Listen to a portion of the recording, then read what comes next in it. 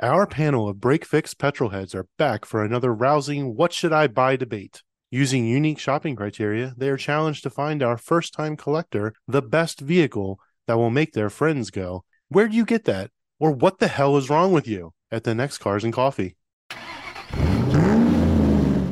For petrol heads of a certain age, the posters on our bedroom wall, the dream car, the exotic, the temptress, if you will, those are the cars that corrupted our souls and invited us into the enthusiast world for the first time. They are defined by painstakingly passionate craftsmen, vehicles with luscious curves, exaggerated features, spicy accents, and fiery red paint schemes from manufacturers with names that end in vowels. But thanks to misconceptions, myths, and limited availability, it's often not at the top of collectors' minds unless they're willing to take that risk or make that plunge into the worlds of Ferrari, Maserati, Lamborghini, and Alfa Romeo, to name a few. With the help of returning What Should I Buy panelists and Italian car owners and experts such as William Ross from the Ferrari Marketplace, Chris Bright from Collector Part Exchange, Don Wayberg from Garage Style Magazine, along with petrolhead extraordinaire Mark Shank, we aim to prove the naysayers wrong and find you, or me, the perfect Italian collector car. That's right. Welcome back to the show, gentlemen. It's always good to have you.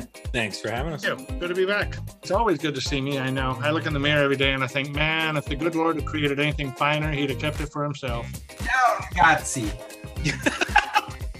Ciao, ragazzi. You doing that introduction was cracking me up. It's like when you watch the newscaster, it's like, hi, my name's Chris Bright, and I'm down in Mexico. Maserati. It's like, hey, with names Spaghetti. like Maserati. I mean, English is my second language. That's all I'm going to say. Clearly. It just killed me. It's like you're going along, and then it's like Maserati. Don't get me started. Bizzarini, right?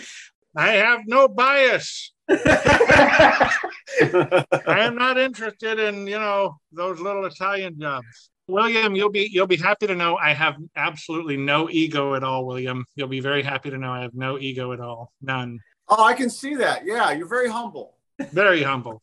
My father was a dictator, Which side did you take after, the dick or the tater? I am the most humble. There is no one more humble than me. So, I own an Alfa Romeo. Mm-hmm. My Alfa Romeo got stolen. Oh, About a month ago. I use it as a daily driver, and some people gave me grief about that, and I'm like, fuck you. It's my car, one.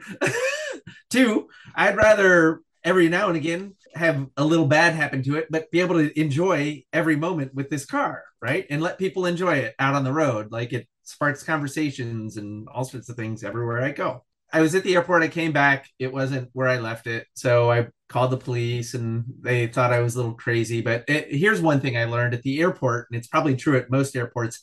They go around the entire parking garage and inventory every car, where it's parked. Like, they drive a camera car around and they know, like, I gave them my license plate and they go, yeah, your car is in 2F, the second slot in. And it's like, no, I'm standing exactly right there. And it's not. But the fact that they even knew that was a little bit surprising. My car got stolen and it got recovered. About 3 days later, a mechanic at a shop that I actually go to was driving home, and he saw a car that looked out of place where it was, and he took a picture and he posted it this Facebook group that chases stolen cars. It's called PDX, which is our airport code stolen cars. Guess what? My friend who had her car stolen said, you should post up there. So she said, send me your information and I'll do it for you. Because I was just kind of pissed off and not happy. And she did it. So she's the one who actually saved the car. I went and I recovered it. It was actually not in a terrible place, but behind an RV of some people who were, partaking of the rock. The rock that is holy. Oh. And what did they want with the 60s era Alfa Romeo? But I don't think they're the ones who stole it. I think they're the ones who kind of got it when the people who actually stole it, who knew what they were doing, because you're in an airport, that is a highly surveilled place, right? I mean, there's cameras everywhere. They're taking pictures of you every which way, toll gates and all that kind of stuff to get out of there. So they went in, they had face masks on, and they did it in such a way, if you take a ticket and you leave within 10 minutes, because the parking lot's full, you don't have to pay. So there's no payment required. They went in after that inventory. The inventory ends by 2. My car was rolling out the gate by 2:30. So they had maximum time to kind of like before they brought it. But what I think they didn't realize is a 1974 Alfa Romeo Giulia Super is not a valuable car. It's just...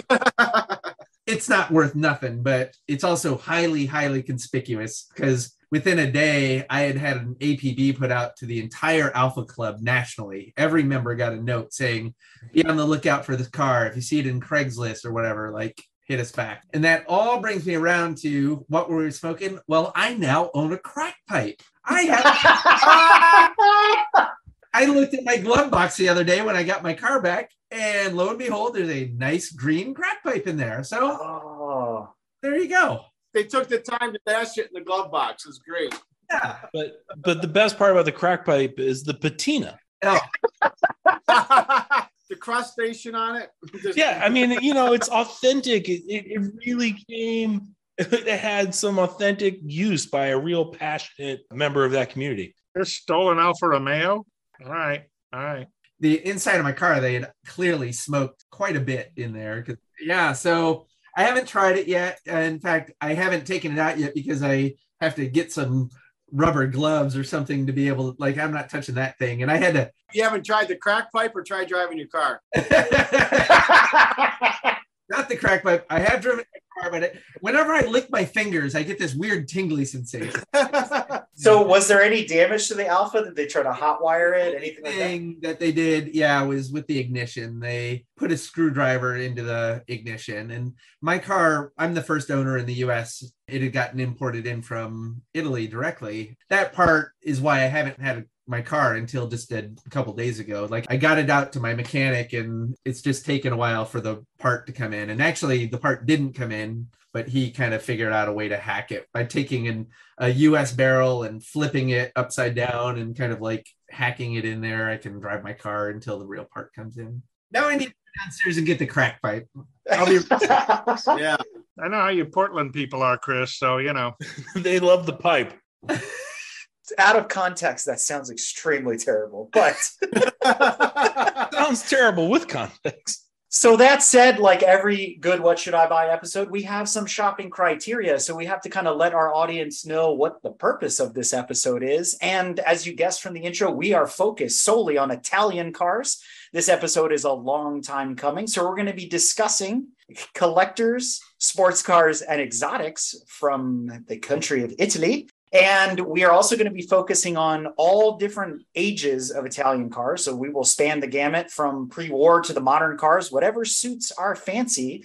And we've kind of bucketed things, unlike other What Should I Buy episodes, into price criteria. So cars under 50 grand, between 50 and 150, and then those special vehicles basically going from $150,000 to infinity and beyond. I would like to add a criteria, just a special criteria if anybody wants to, size requirement. So an Italian car, this is going to be a tough one. Red size doesn't matter. For a large individual. When you're my size does matter. So we're going to start with that new Ferrari SUV and work backwards from there. Is that where we're going? Is it made for a small Italian named Antonio, or is it made for a large American? Is it for the American market? If you're a girthy boy, don't get the carbon fiber seats. They're never going to work. No. I am a girthy boy. So, Chris, how tall are you again? I'm 6 foot tall. Oh, darn. I thought you were 5 foot something, because I was going to say you're our staple What? resident Italian, right? Is that like a tender 6 foot tall? Yeah. It's like 6 foot on tender. 6 foot tall on a box. I will say we did allow a special caveat for vehicles that were penned and produced by Italian coachworks like Ghia and Bertone and Pininfarina and others. So if you got some oddballs that are Italian adjacent, we're going to allow those into our suggestion pool. To get us going, why don't we start on the cheap end of things and talk about some Italian collector cars or sports cars under 50 grand? Who's got something they want us to chew on? I was going to say, I don't see 10 grand or less on this list. Is that even possible? Oh, yeah. Always remember, the cheapest exotic is going to be the most expensive. That's it, bar none. Like with women. Are we talking acquisition price? Or are we talking acquisition price then what's going to take to get it to run? That's really up to you, William. Exactly. Because you can fall under that 50 easily, but then, you'll be over 100 on some of these. On the ultra low end, there's a couple of things down there. Like, have you ever ridden in an X19? Yeah. Yeah. It's like a little go-kart. Why not? I think I've worn one as a shoe once. Yeah. You did the T-tops out, the passenger seat out, and then Removed, yeah. You could probably even get like a Fiat Cinquecento, one of those itty bitty 50s cars, like for around 10 grand if you looked hard enough. Are they that low? Oh, yeah. You know what I love about those little cars? You say it better than me, Chris, the Cinquecentos, the 500s. Every time I've sat in one, I really, because of my size, 6'3", 330 pounds. Believe me, I sit in that seat very gently because the way it's put together. And I just sort of sit there and hope to God he doesn't hit a big bump because I'm going to break that seat. That's my big fear. And yet I drive a Fiat. I have a Fiat. It's a 124 Spider. It's actually one of the worst cars I've ever had, but it is a lot of fun. And it's wonderful. That's not a safety concern if the seat were to crumple in an accident or anything. I mean, is there a single crumple zone on a Fiat 500? I think if I were in an accident, they would just bury the whole car. Yeah, it just becomes your coffin. Mm-hmm. So what else is in that then sub $10,000 range? Is there really anything out there outside of Fiats? I thought the price on the 500s had climbed well above 10K by now. When I first moved to San Diego in like 08, 09, I was shocked by what I would see on Craigslist for old Alpha GTVs and stuff under 10K, but like that market's dead and gone. What about an Alfa Romeo Spider, like a later one from like the 90s? I was gonna say if you're willing to put the work in, it'll be needing a lot. I think maybe more constructive would be under 20K. I think you could find some really cool stuff under 20K. That's a good one. And we create these big buckets. There's a huge difference between 20K and 50K. Yeah, that's true. a new car in between those two. If you're in that 15, 20 range, a lot of the major stuff's going to be done. So it's probably just little things that's going to have to be done to it to really make it acceptable to drive. You're not going to be talking major body work, engine out or anything like that work-wise. So if you get up there, you can probably have a car that you could drive as soon as you got it. You just have to do basic stuff to it. So you've clarified Chris's $10,000 car because he said I could buy an Italian car for 10 grand. I mean, I don't know what I was getting. Fred Flintstone mobile because the floorboards are rotted out. You get an Italian paperweight for 10 grand. Put it out on the lawn to piss off the neighbors, Well, again, it goes back to say the comments, okay, you're going to buy it. Is it the cost of just when you buy it, not including working on it? You include everything. I guess it's all how you perceive it. I agree with, under 20 grand, you can find some decent stuff out there that you could drive as soon as you get it. It's going to have some nice patina to it, but it's going to have character to it, but you're going to be able to drive it and not have to worry about it. You could leave it at the airport and let someone borrow it for a few days and smoke some crack in it and not worry about it.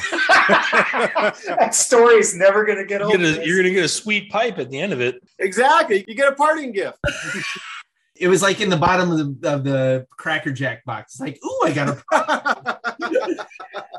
I like your recommendation because the X19 was definitely on my list. I love those cars. A lot of people are like, it's the slowest car on the planet. If you're hoping to do burnouts at a traffic light, it might take 20 or 30 minutes to get that done. I mean, it's not a fast car, but they are definitely fun cars. And it's the Italian MR2, or I'm sorry, 914, or all of those things, right? of those, or the Fiero. You have just blasphemed. That's what I'm here for. I thought that's what you wanted me here for. Mark hit on a good point. Cars under 20, 25 grand is probably more reasonable because you are, and to William's point, you're going to find things that are fixed up at that point that are going to be runners, are going to be drivers. You're going to have a lot of fun with them. In that category for a while, because we were seeing these show up at the track, it might have been one individual or more, but the Maserati Coupe, the two-door, not to be confused with the Quattroporte, which is the four-door, was always right around 25 grand. And it was like the baby Ferrari, front engine, rear drive, paddle shifters. But for 25K, it was a great car. That has the Ferrari V8 in it. Correct. It does have the Ferrari. I had a friend with a Grand Sport And God, that thing was expensive to own. It's got a single clutch automated manual that really dies quick. The Grand Sport was just the continuation of that coupe a couple years later. I think the Grand Sport looks better. I mean, you could find them real cheap, and I don't doubt that you can find one $25K. But if I were buying that car, I would be prepared to set aside a significant amount of money, a significant maintenance budget. Right there, you're getting right back into the whole conversation of the cheapest exotic is going to be your most expensive one down the line. That's just kind of the way it works out. Well, I mean, it depends what you're doing. Like if it's a 1,500 mile a year car, you're just taking out on Sundays to have fun with. That's a different story. Like if you're trying to really drive it, my friend used it as a daily driver. It's horrible. And that was when it was relatively new. It was only a few years old at that point. We got into this kind of debate when we did the collector car, muscle car, classic car. In that episode, we kind of debated what those terms mean. Are we saying that all Italian cars are exotics? No. No.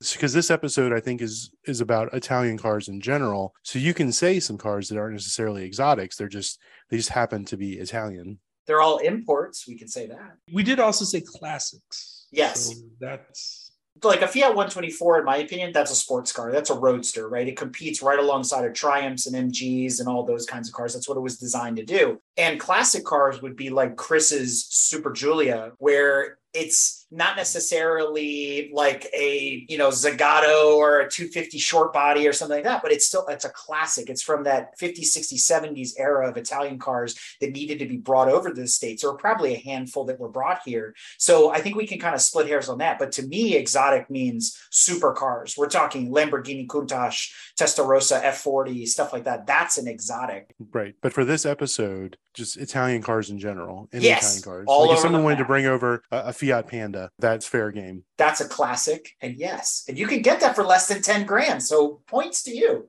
Right. Yeah, I was just thinking the same thing when he said Panda. Chris is like throwing up in the back of his throat. I couldn't disagree more. Oh, but please, dude, tell me what. I think Chris wants to come back when we get to the more expensive stuff. I think that's Chris's forte. No. I think I disagree, but we don't want to talk about just ordinary cars. That's very true. Some pizzazz and I came here with some weird stuff. I'd expect nothing less from Don. Does it go in a pipe?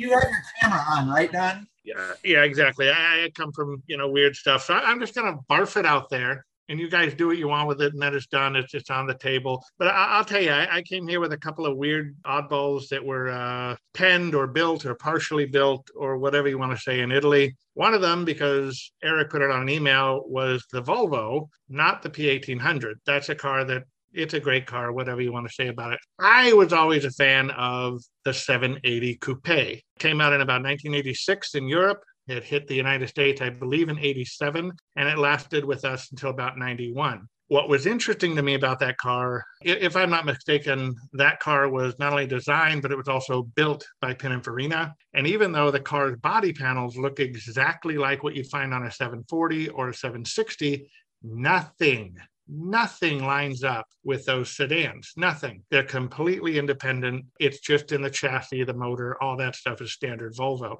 I always thought those were an amazing car, but I like Volvos, and a lot of people don't because they're just too boxy. So if y'all want to chew on that, that's great. Or do you want me to bring in the other weirdos? That's a good weirdo, because you're right. But there was also a Bertone Volvo later too, wasn't there? Where they went back to the Italians and asked them to design another Volvo. Before the 780 in late 70s, early 80s, they had the 262, I want to say was the number, and it had a vinyl top, and it looked like it was a chop top. It was squashed down, typical Volvo brickish shape, but it looked like the 240 sedan that had been heavily customized. That was actually, I don't want to say the first, but in terms of this modern coupe look, that was the first one that Volvo worked with Bertone on. Then they came out with the 780 later on in the 80s, which was, in my opinion, a sharper car. But the 262 was also, designed by, in both cases, try to find one. Yeah. Try to find one. They are rarer than hen's teeth, especially if you say to yourself, well, I want one, but, I got a budget of $15,000. Holy cow, that is a lot of Volvo coupe, because nobody wants them. They're just not that much money. They're not quick. They're not fast. They're really for an oddball person who just likes weird styling. They like weird stuff. They like stuff that you don't see every single day. when you go to an Italian car show, if you pull up in a Volvo and they let you in, you can be pretty safe. You're going to be the only one there, just because there just weren't that many built. There aren't that many left around. And fortunately or unfortunately, those Volvos were treated like most Volvo customers treat a Volvo, which is, I drive it every single day. It's my only car. It's going to get 200,000-300,000 miles. By the time it gets there, if they've taken care of it, yes, being a Volvo, it'll still stand the test of time, but it's still going to be pretty tired at that point. So you're going to start sinking money into it. And believe me, you haven't lived until you've sunk money into an old Volvo. They suck money better than an old Maserati. Trust me. That they do. I could come with better suck analogies than that, but we'll take a pass on that. To me, I think we started at the lower end of the scale. I think that's interesting, but in Italy, they have, and I already mentioned the Cinquecentos and things like that. And I really like the suggestion that came up earlier, because I was driving a 1989 Alfa Romeo Spider the other day, and that is a cool engine. It's an inline four, double overhead cam, chain driven cams. And they use that engine for 60 years. I mean, that same inline four starts in the 750s in the 1950s and finally sunsetted, I think, in the 90s at some point. It really went for many, many, many years. It's a fun car. It's not very expensive to own. If you're in the affordable end of things, I think Alfa is probably the standard, because they're pretty easy to fix. You can literally disassemble the engine with a set of Allen keys and a set of metric wrenches, and you're good to go. And the parts are accessible, the parts are plentiful, and they aren't expensive. My car that we were talking about is a really cool car. It's a Giulia Super. For those who aren't so familiar with it, they were all on the same platform. And there's the two-door coupe, which is the GTV. There's the Spider, which is the two-door open top. And then there's the four-door Berlina, which is the Giulia Super, which I own. But I've also owned GTVs. And like anything in that category from the 70s has character for days and is maybe at the high end, you're getting up into the 40s, but are very accessible in the 20 to 35 range. Like a really good GTV will be up in the mid 40s, but a driver GTV, you can get in the low 30s right now. It's a beautiful Bertone body. It's one of my all-time favorite bodies of any car, period. And it comes along with the notion of, do you want a car with a ton of horsepower that you can't use, or do you want an underpowered car that you can throw around on some roads and have a good time and not get in trouble with? These fall into that category. It's like I was on a car tour last week driving my Super, and I was working hard to keep up with everybody because they had more powered cars, but I was having more fun, I can promise you, and not getting in any trouble. Don brought up a good point. So first of all, I know Chris and I are a little inimical, but I agree with everything he just said. Just a little? I'm just going to throw that out. I agree with everything Chris just said. Aww. Going back to Don's comment real quick. I was going in the other direction with this. Are we trotting out anything Pininfarina or Bertone ever designed as a potential Italian exotic? Are we shopping Cadillac Galantes and shit? I mean, that's an interesting call. But I think what we're trying to do is scratch an itch, right? We've got our first time collector, like always for these What Should I Buy episodes, sure, who goes, you know what? I don't want a Mercedes. I don't want a Porsche. I don't want a hot rod. I want to buy an Italian car. What should I buy? We need to hone in on what that is. I think there's some quintessential like starter Italian cars. Like we could just throw out Ferrari 308. Okay, great. The 944 of Italy, right? And Alfa Romeo's, to Chris's point, it's like the BMW of Italy, right? You're like, if you want a 3 Series, buy an Alfa Romeo GTV, So there's sort of these equivalencies when we boil it back, but people don't realize that about those cars. It's where you start to get off the deep end. To Don's point, there's these coach builders that were making cars for other people under different brands, whether they're Bertone or Pininfarina or whatever. But then you kind of go the other way too. And it's like, have you thought about an Alfa Milano or a 164 sedan or a Lancia Delta? Some were available in the States. Some are now available gray market because of the statute of limitations being lifted. And then obviously we want to talk about the high-end collector, right?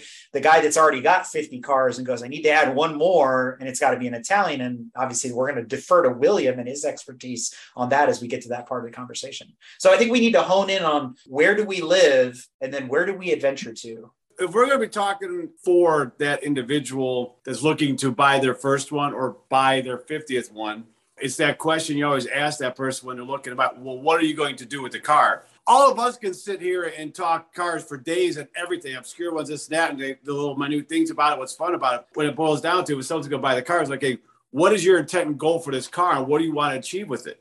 Are you going to want to do it to go to car shows? Are you going to want to, are you going to go cross country? I mean, what are you going to do with the car? Because I think that can dictate to a lot too with what you're going to buy. The X19, you're going to buy that thing. You're not going to be taking a lot of luggage in that thing and going very far in it. No, you're going to be jotting around the weekend here, going to a car show that's maybe only 30 miles away. Or you're going to want something that's 4 doors, got a trunk, and you're going to be able to go drive somewhere. You can drive 8, 10, 12 hours in it, go somewhere with the family, your kids or whatnot. So, I mean, I think that's the question to ask too, is what is your intent with the car? Yeah, that's a good point. So let's start with the cruiser / cars and coffee guy. What does he or she buy, rather? Is the person flashy, or they want to be understated?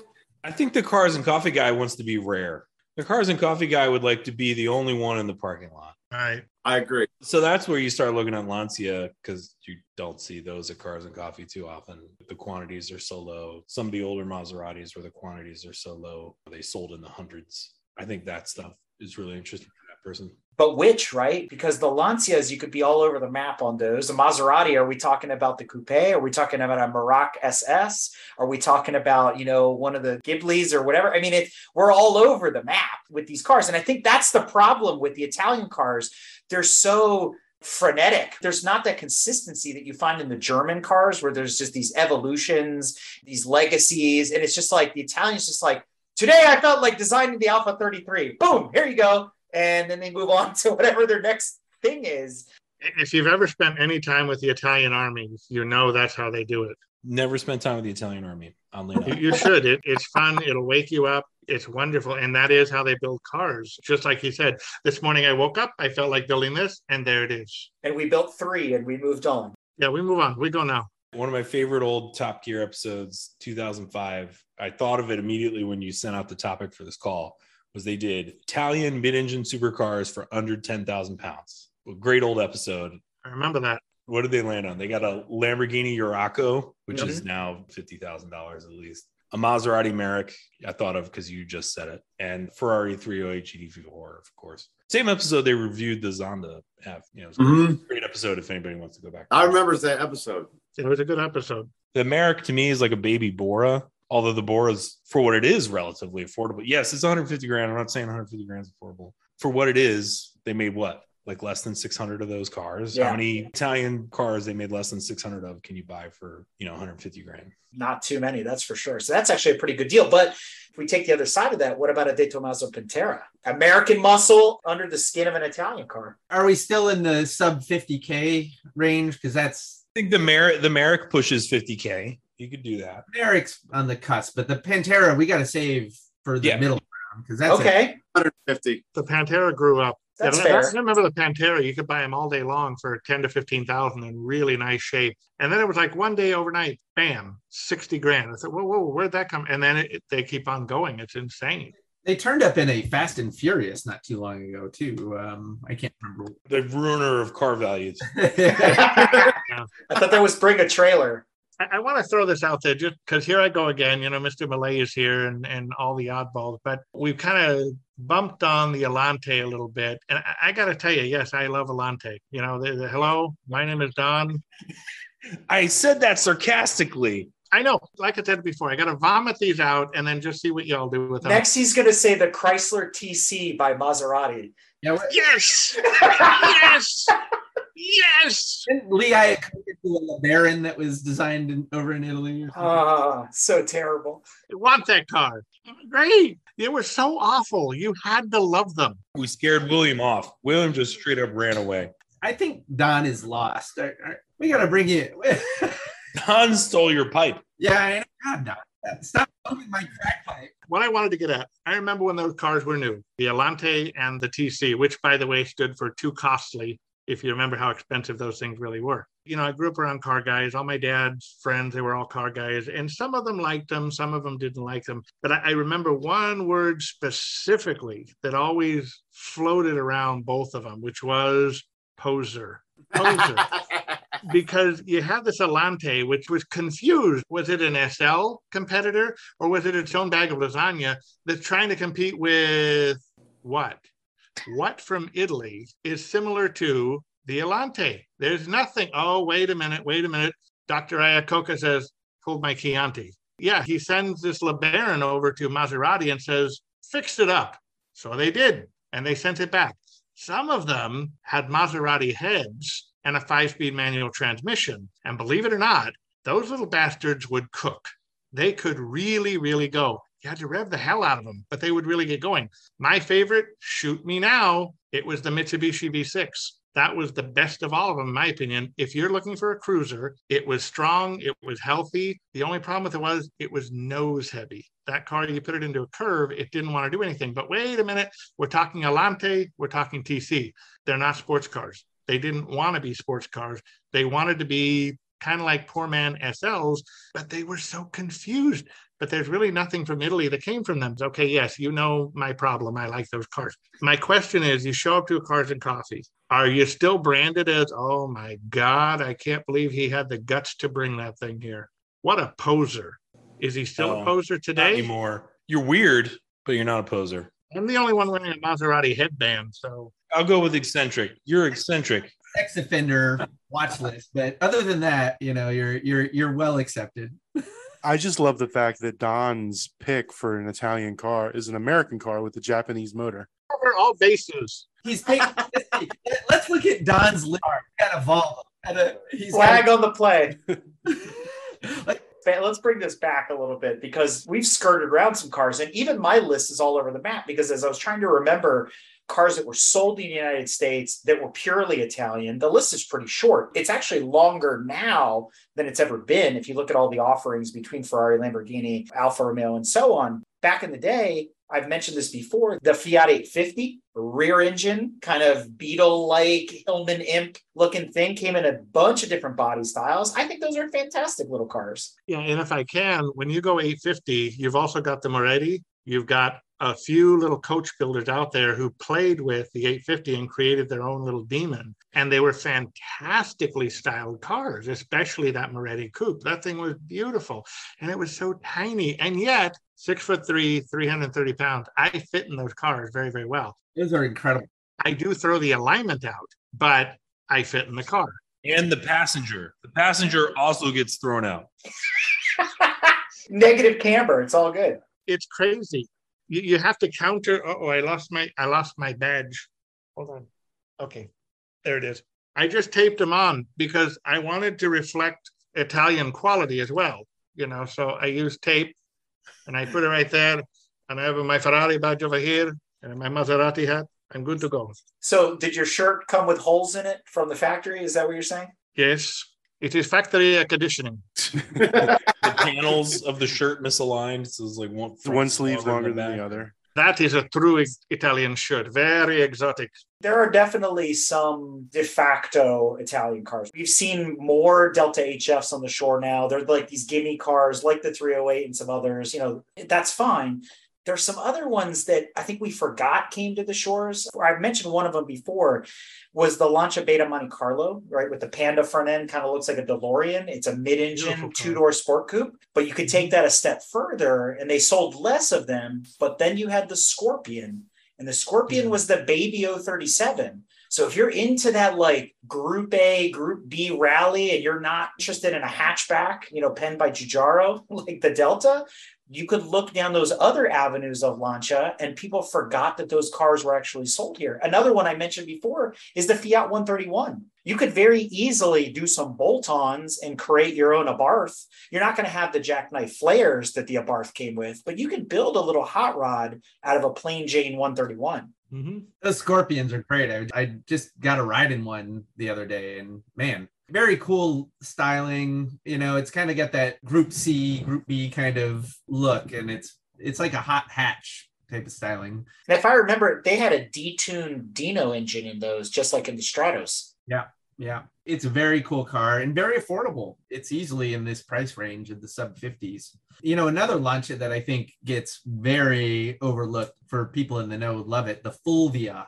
Yeah. Everybody knows the Fulvia from the 60s and 70s rally car. Front engine, front wheel drive. They look funny when you open up the hood. If you've ever gotten in one, the engine is rotated off axis and then flipped over by like about 30 degrees. It's Cantilevered. Yeah, it's laid over just to get the weight down a little bit.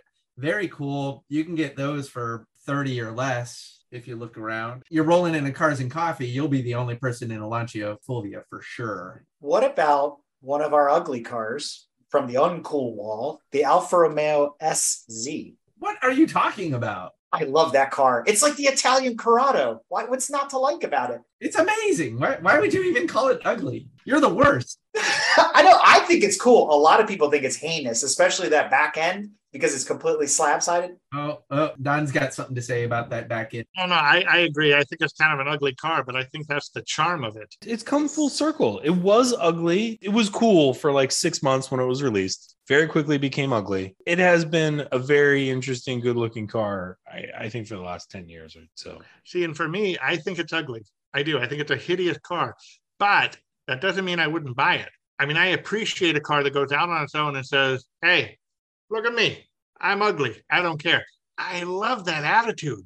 I love it. It's kind of like an American car that was built in Italy with a Japanese engine. There's something Jesus. about that just says, whoa. To me, it just reminds me of like a Milan fashion house or something. It's like, it was ambitious. It was over the top. It was haute couture kind of car.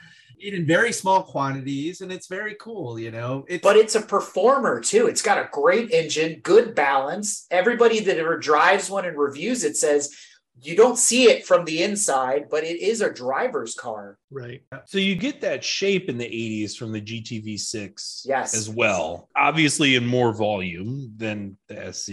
GTV6 is a great one. You hit these were the kind of cars that like I did not like them when I was a kid. In the 90s, looking at them, I was like, oh, God, that's so 80s and horrible.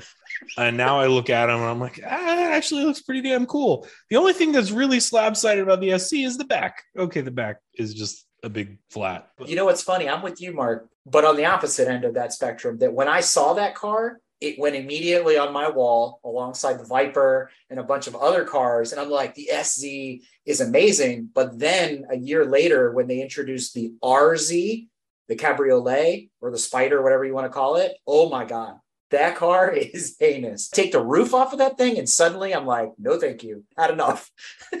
But an underappreciated car. If you're looking for something that really nobody wants. It's like an uglier Alante in convertible form. We're going to keep going back to that. Never letting the Alante go. Today's episode is brought to you by Cadillac. The only way to travel is Cadillac style. So, wow. William, what about it from your experience? What's a bargain basement Ferrari that isn't a 308? Or a 348? What's some of these more obscure ones that people aren't thinking about? Well, the Fiat Dino. That's a good looking car. You got the Ferrari engine in it. It's just got the Fiat badge on it, but it's a Fiat Dino. That's a great car.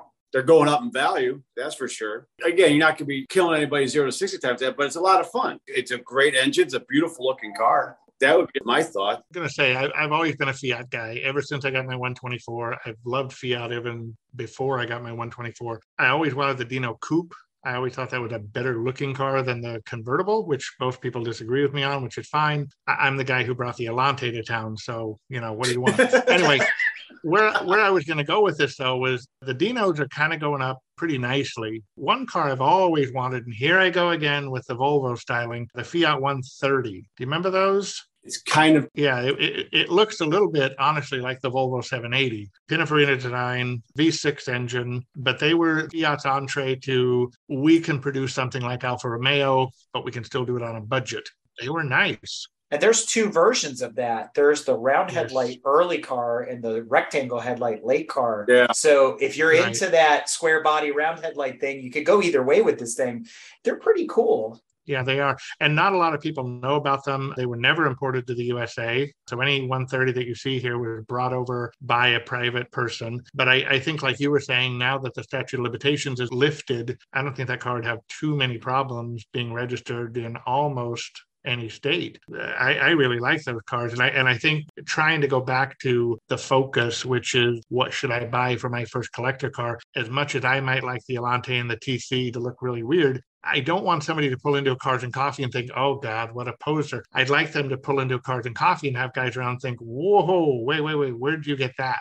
Yeah. And that's where that Alfa comes in. And that's where kind of this Fiat comes in. And, these are little oddballs that people don't see every day. These are cars that you pull into Cars and Coffee, and a lot of people will wonder, what is that? Oh my God, that's a Fiat? The Dino people are pretty familiar with, but I think those 130s, I'm not going to say they're cheap. They're certainly not commanding Dino money. Yet. They are going up. And I think that has to do with the Dino. People who know the 130, it's not a Dino. It's not a sports car at all. It's a big grand touring car. And I think that's where Eric and I kind of have a lot of fun bouncing off of each other, because he seems to be much more the sports car, get out there and run through the cones and terrify your dog. Dog do. And I'm like, no. I want to go on a nice leisurely cruise to a restaurant at the beach. And that's where we kind of have fun. I look at these little Lancias that you and Chris are talking about. I'm like, oh my God, that car just looks like a headache to me. Good. I got another one for you, Don. How about the 128 3P? That's basically Fiat's answer to the Mark I Scirocco. Yes. They were a great car. Don't get me wrong. All of them that we've talked about, I think, are terrific cars. I know, Mark, you're going to keep bringing up the Elante. My mom had one of those. Oh, God. I got to meet your mom. You might tell you the coolest thing about my mom. Going car shopping with my mom is amazing. She walks in and people are like, excuse me, ma'am, you're looking for a car? Yes. Well, what are you shopping for? I need a car with a manual transmission. What? You need a car with a manual transmission? Yes. I never learned how to drive an automatic. Do you have anything with a manual? If the answer is no, she turns around and walks out the door. That is it. That's awesome. I learned how to drive an automatic. Awesome. That said, going back to William for a second, what was the Ferrari from Rain Man? Was that a 412 or something 400. like that? The 400? Yeah, 400, 412. And you know what? I'm a big fan. I love those. I think that's a great car. And a lot of people don't like it because of the design, but I'm actually a huge fan of that car. I think it's fantastic. The design of that was way ahead of its time when it came out, right? Because they made that car forever. What, 72 to 89? So someone please correct me or what? Yeah, 76. But you imagine seeing that car in the mid 70s. That was 10, 15 years ahead of its time from a design language perspective. Mm-hmm. It also made a big movie reappearance in the Nicolas Cage Unbearable Weight of Massive Talent. Yeah. He was driving a 400i. But the 412, you get them with the manual. Oh, geez. I don't know if it fits under our 50K. I was pulling the sales on Bring a Trailer, looking at their charts. Unfortunately, the Bring a Trailer lumps them all together, from all of the years. So you kind of have to dig in and look at them.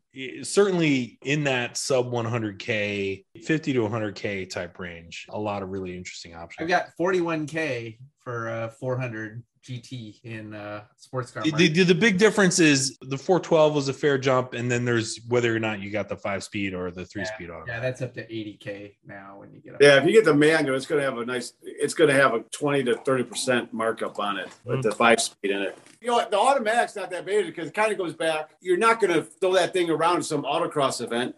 That's a nice touring car to go for a nice long distance drive. Pop that thing in a drive and just go and cruise at 80, 90 miles an hour. And right. Nice luxury comfort. Right. Well, it's not that I want to go there too far because you start stepping in a Ferrari's backyard and it gets real expensive real quick. But Ferrari was always brilliant at building 4-place coupes with a V12 front engine, rear drive.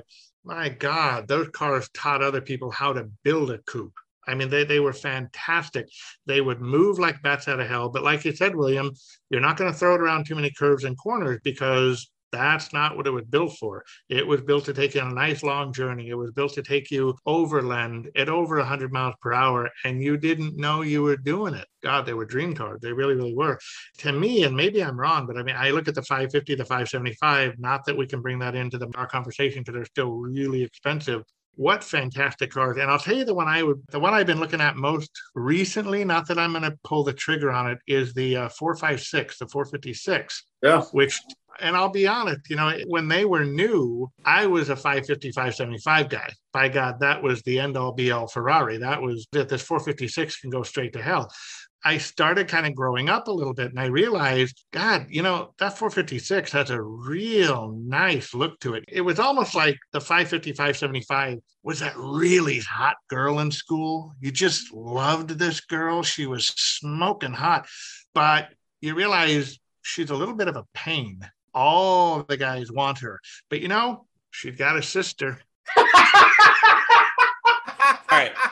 Let's stay away from the teenage girl metaphors. Who said teen? Who said? I don't know. I didn't say teen. You said school. I'm assuming you didn't mean graduate school. You went to the teen comment. But the point is, though, the 456 is that quieter, classier sister who You're just leaning into this, aren't you? gets overlooked. Just gets overlooked. But I agree. yeah, once you meet her, once you, this is where it gets weird. I know. Never a dull moment with Can we Don. move on from the metaphor and talk about the car? So anyway, the Elante is a wonderful car. Can we put it in timeout? And I think everybody knows you got to buy an Elante. You're going to have a Cadillac. It's the kind of car you need right there. Everyday usage. It's quiet. It's conservative. And that's why I like the 456. It's quiet. It's conservative. And for me, I got to get it in. I can never pronounce it, but it's basically champagne gold. But I don't know. I see those cars as a bargain right now. They are. God, it's a V12. It's front engine. It's fuel injected. It's 4-place. It's everything the 400 412i was, and yet because it was ugly, the 412 just kind of lingered in the value. Now they're starting to go up, if I'm not mistaken. Is that right, Yeah. William? They are. So, the guys like me, they're becoming unobtainium. And yes, the 456 is still unobtainium. But I look at that and I think, you know what? And correct me if I'm wrong, I think that would be a better car just simply because it's more modern. Just the technology, the engineering is there. A 456 sold on Bring a Trailer just this week for $60K. That's not bad. Was it the automatic or the 6-speed? And it has 25,000 miles. Get them under 50. If you got the service history, of course, it's going to go with probably, any car you want to get service-wise. But even with that 456, if it's got 40, 50, even 60,000 miles on it, but it's got the service, everything done to it, that's not a problem. Right. Again, because it's not a car that you're going to be kind of revving the piss out of it and, slamming through gears or anything like that. And, you don't have to worry about the automated transmission. That it's a great car to go for a nice touring car. I was going to say the V12 on that is supposed to be one of the most reliable from that era. Yeah. Simply because they didn't lean into it as hard as they did on the 550. And Right. so to slot it into its product placement, but as a result of that, it, doesn't break. But there's plenty of these ultra rich Japanese track rats that have taken 456s and put them on places like Tsukuba and Fuji and put them against other cars like 911 turbos and M3s and stuff. And the 456, as curvy as she is and everything else, she can hold her own against those other cars. And I was shocked at some of those videos.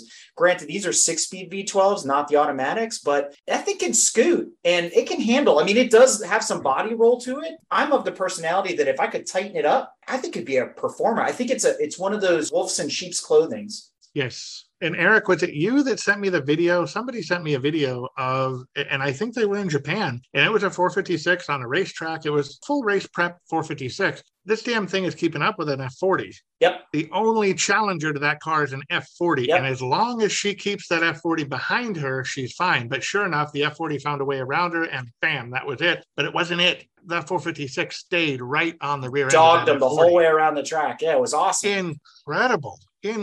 And you think of how much weight, and granted, okay, they prepped it a little bit, so I'm sure it lost a little weight, but it's still just a heavy, heavy car compared to an F40. You would think there's no way this car could hang on to it, but sure enough, there it is. No, I've really, really started becoming a fan of the 456. I really have. Automatic, 5-speed, doesn't matter.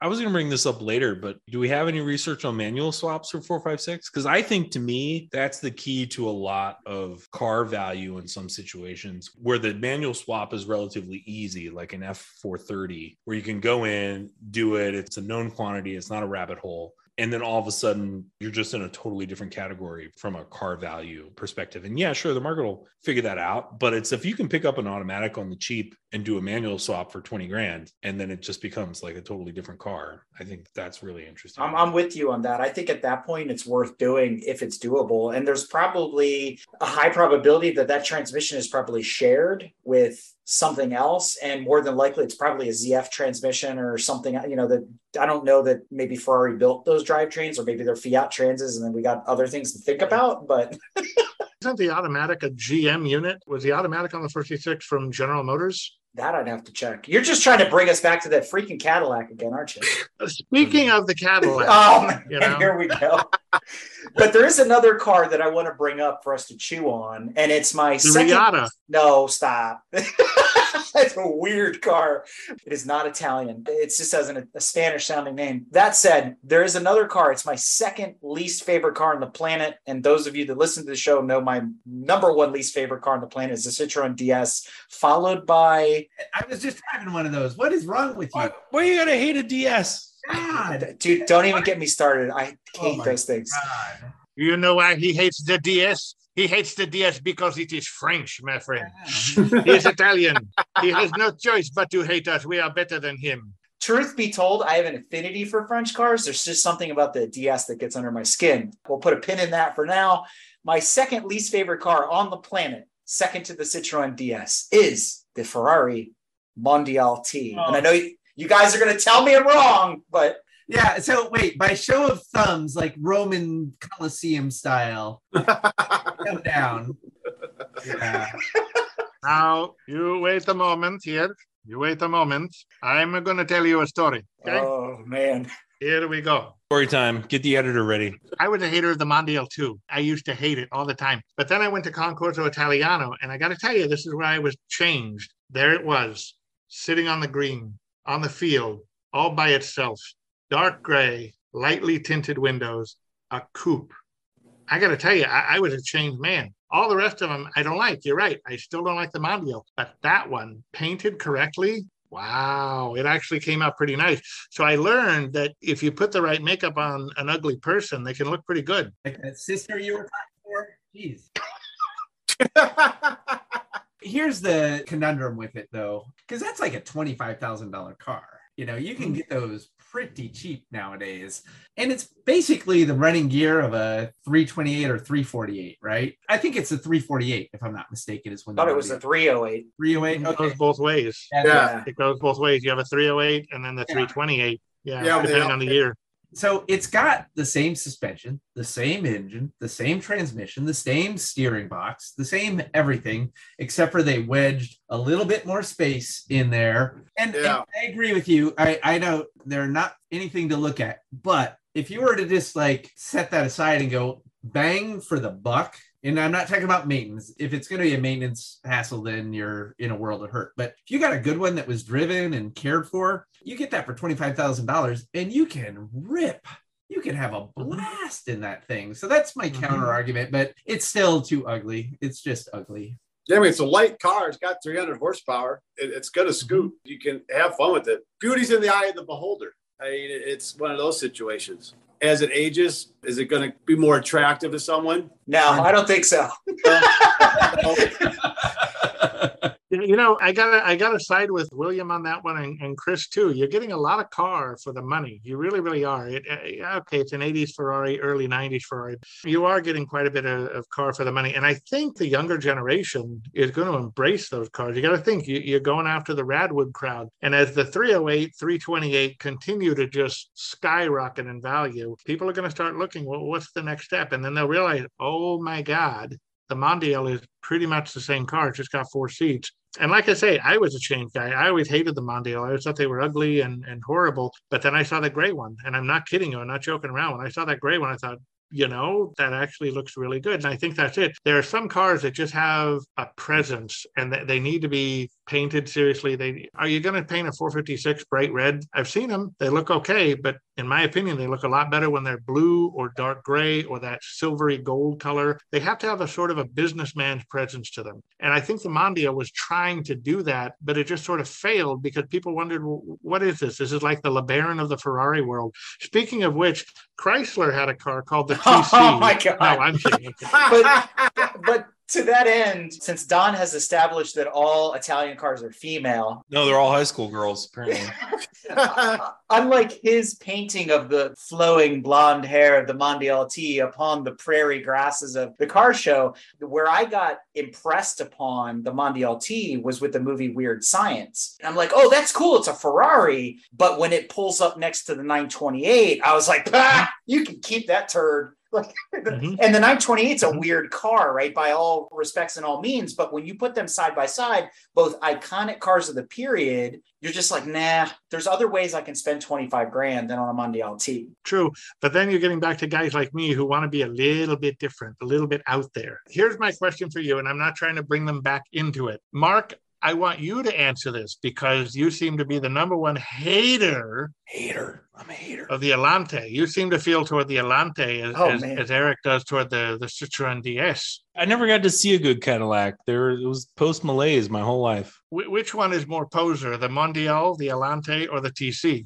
Which one is more poser? I've never known a person who owned an Elante that didn't love the hell out of that car. There was no posing there. It was just love.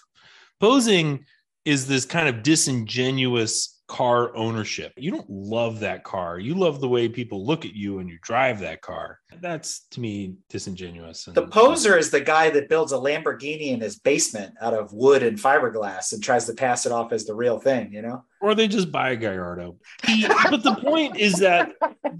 I don't know. I don't think there are any posers in that. This is a trick question. There's no posers in any of those questions. If you're driving a Mondial at this point, yeah, sure, in the 80s, 90s, whatever, yeah, you know, someone's buying that because it was the most depreciated Ferrari, fine, fair enough. At this point, if you're willing to pay the maintenance bill on keeping that thing running, then you must like the damn car. No one's seeing that person driving down the street. All right, let me throw a weird one out there. You know me. I don't know where they are value-wise. I haven't been paying attention, but I've always been a fan of the Lamborghini Jalpa. Oh, yeah. The Jalpa? Yeah. How do you say it? Is it Jalpa or Jalpa? I've heard both. Idea. Well, Jalpa would be Spanish, so in Italian, it's Jalpa. Well, that would be perfect then. No, that would be perfect because remember, Lamborghini always named their cars after Spanish bulls, Spanish bull fighters. That's true. Etc. So Jalpa would be the way to say it, I guess. What do y'all think of those? Am I going too far astray for the price wise yet? Have we gotten there? That's the car that people confuse for a Countach when they don't know. So it's sort of like the difference between an M3 and a 3 Series when you kind of don't know. To me, that's where it's at. But I think there's value in that, Don, in the sense that people don't know that the Jalpa is like a thing and that it can be just as cool as. They think it's a Pantera. If you drive down the street in a Jalpa, they just think they saw a Pantera. Especially with the wing on. Yeah, if you put a wing on it. 100%. My point is, I always like that car. If for no other reason, I love Ferrari 308. Everybody's got to love a 308. Those things are just a perfect car. But Lamborghini said, hold my beer. We can make a better one. And that was the Silhouette, of course, was the first one. And then from the Silhouette came the Jalpa. And I've just always loved it for that gumption of this is our take on what a Ferrari 308 should be. And yet I've heard both sides of the coin. I've heard, you know, it was not as good. It was better. So I don't know. But I think my Fiat thing fell off the tape again. It's the rust spot underneath there. It is, yeah. A little bit. It comes from the factory that way, you know. But I think to Mark's point, though, it's one of those things. You're right. It is a love thing. If you've got the money to put into this thing and you're dedicated to it, yeah, there's some love going on there. Or to William's point, you know, what's your end game? Is it an investment situation? Is it something you want to buy, hold for a couple of years, and then hopefully sell it with a little bit of a profit? You know, that might be a good way to go too, if you can find one. I just didn't know where the values were. I haven't been paying attention to those cars for a while. They had them in production for a long time, but they only built like 600 of them over like 8 years. It's a rare car.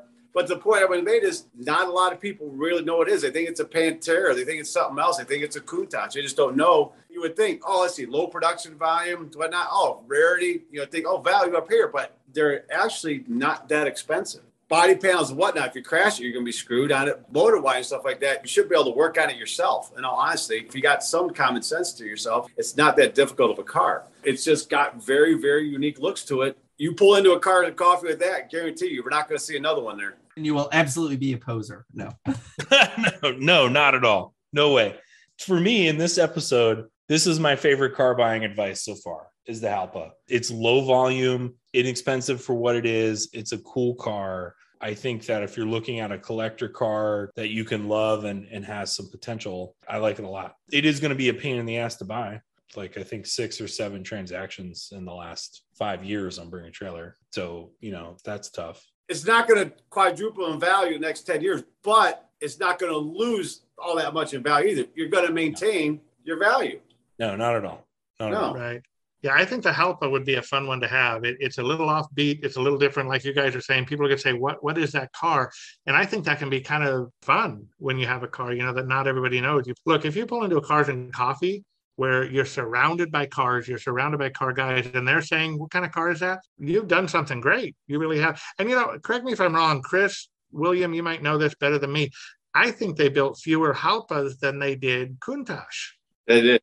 Oh, yeah. By far. Yeah. That's what I thought. Yeah. And yet the Countach would that would just the poster child of 80s excess. The only problem I have with the Halpa is that it would be in line with like the Lamborghini Gala, which is another one that people don't really remember. It's the precursor to the Gallardo and the Murcielago and all those. And so you're like, do I really want that? And for the same kind of money, I know you look like a poser if you're in a Gallardo, but is it more value for the money at that point? You've got, I hate to say a commodity Lamborghini at that point, but it's not hard to go down to the Audi dealer and get parts for your 4.2 liter V8 or, your V10 or whatever it is. The Halpa, yes, it's going to, or the Jalpa, it's going to be more rare, but I don't know. I'm torn on that car. Like, it is the best choice so far in terms of checking all the boxes. But Chris, I think you've been sitting on some stuff. What have you got? Oh, I think that, like, I'm a big GT guy, so I really like that idea around the 456. And you may recall from prior appearances, I owned a 928 and drove it every single day and put 200,000 miles on it.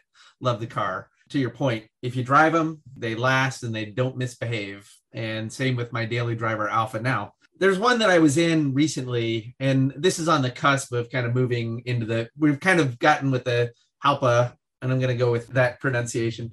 And then we can have a Sharks and Jets kind of fight later about, we're the Jalpas, we're the Halpa.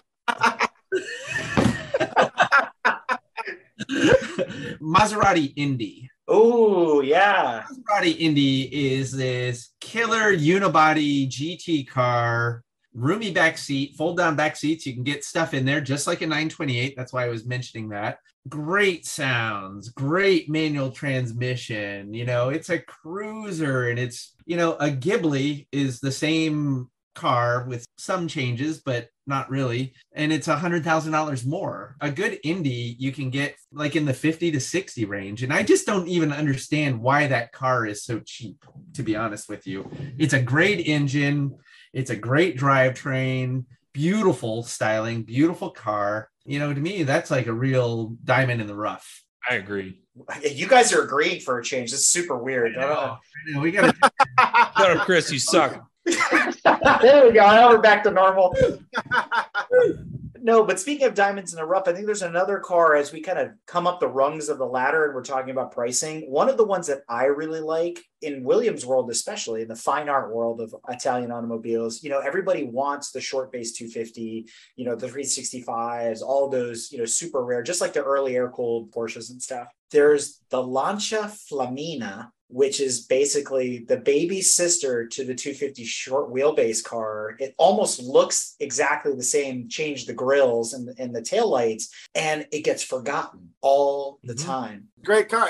The argument about the poser question is the fact is, a lot of people look down, especially, I guess, the non-car people, because they see someone driving a Ferrari, they look down, you got a Ferrari, they're not going to know what the hell it is. Not even a lot of people in the cars will know what that car is. And again, kind of going into a Cars and Coffee, you're going to pull into that. That's going to be the one where people are going to become, what is that? It's going to get that question asked, creates a great conversation. It's something different to set yourself apart than someone else that has the Ferrari, the 275, the 250, what have you.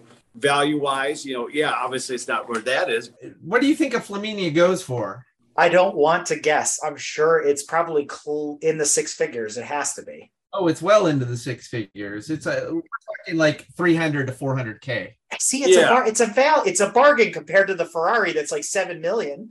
I know. But, the one that I really like in the Lancia range is the early ones. And I'm a huge Lancia fan, by the way. So the B20. Oh, yeah. The B20 is in the just over the 100K, like the 120K range. And I know that sounds like a lot, but I think one of those got second overall in the Mille Miglia. It's a big sedan. You look at it and it's like, what is going on here? But that was the first production V6 engine in the world. That came out of Vittorio Jano and a guy named Di Virgilio at Lancia. That was a groundbreaking car. It has a transaxle. It handles crazy, but it's a wolf in sheep's clothing. Like you look at it and you go, what the heck is this thing? But you get one of those tuned up well and it will hang with anybody in that era. Well, there was that video, was it like 2 years ago or so, where that B20 Aurelia, where they did the chop top on it, was making, it was like a viral video. I saw one of like that. The guy who does those, he's done about 8 of them.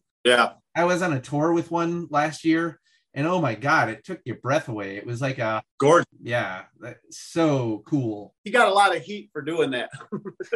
They were like, what are you doing in this car? But then to your point, once it was done, they're like, oh, I get it. It's gorgeous. You know, they turned out fantastic. Yeah. Yeah, they're incredible. It's sort of like the Lincoln Zephyr of the Italian world, right? That B20, if you think about it. Yeah, no, that's not far off. But there's another hidden Lamborghini kind of in that era of like I think it's the, Mark, is it Jarama or Harama? I'll give you a Harama. I don't know. I have a hernia trying to figure that out. It's like an early 70s. It's almost like the Lamborghini Daytona. Spada. Yeah, the Espada, yeah. Yeah, it got into that little angular kind of vibe. So it wasn't the curvy Islero, which is a very cool car. The Harama was just kind of after that and had that little extra angularity to it, which some people don't find appealing, and it's very distinctive to that early 70s. I mean, but it's a crazy V12 screaming engine. I think what we all love about Lamborghinis, it's like, I love your Ferrari engines, but we're all children of the Cannonball Run movie. Hearing that Countach screaming engine down the highways, it still rings in my ears today. It's the same engine, and man, what a great GT car that is. And they are not expensive. They're just like, I think they're just getting over the 100K point right now. They are. Yeah. No Alante, Don. I mean, we just said 100K car isn't expensive. It's relative. It is relative for sure. Before Don brings us back to the Cadillac Alante by way of Carrozzeria Ghia, the Stutz Bearcat, and God knows what else he's got on his list, I wanted to bring up another weird Italian brand, the Isogrifo, or the Griffin. Those are pretty interesting cars, often forgotten, sort of homologated Maseratis in a way. Let's talk about those a little bit. You know, the Grifo is a great car. What I love about those Isos, and don't forget the Revolta. A lot of people argue with me. I got nothing against the Grifo, but I think the Revolta is actually just a little prettier of a car. I really do. It's a little cleaner, a little sharper. It's got a little more of that Maserati look to it. But what I love about these things, you can go to Pep Boys and get engine parts for these things. Yep. It's fantastic, you know. It's a great way to go. I wanted to bring up the Maserati Mexico a little while ago. I always thought that was one of the most beautiful cars ever made. Yeah, I always thought that was a gorgeous car. Eric, now that you bring up ISO, absolutely. The Grifo and the Revolta are great ways to go, especially if you're buying your first. That whole world of the American engined designs, so we are kind of leaning into the Pantera and deferred till now, but it's like, these are all birds of a feather where you have these Italian designers who don't have the wherewithal to build their own engines from scratch and just use a powerful, hotted up, hot cammed Chevy engine, or Ford, I think, in the Pantera. Yeah, Pantera was Ford. It was the Cleveland 351. I was hanging out with the Pantera last week, and it's like, what a crazy ass. You know, the funny thing about the Iso Grifo, if I'm not mistaken, he had a 327, 350, or a 454. Yeah. I mean, for God's sake, that was just incredible. But you talk about a nose-heavy beast. Don't try to put that thing into too many curves, or that's one of those cars you're driving on the coast to get some Chianti, and that's what that is, Again, they start out at... We lost him. Williams dead. Now that is Italian right there. That's Italian right there. Fell right off his chair. He's so engaged, he died. The Grifos, that's what I love too, because I like the mesh of the Italian design, Italian built car with the American motor.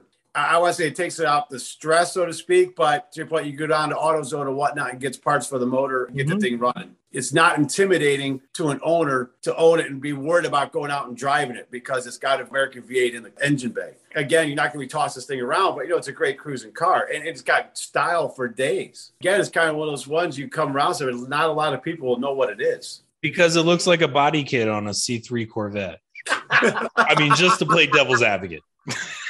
Thanks, Mark. Thanks for putting a pin in my balloon.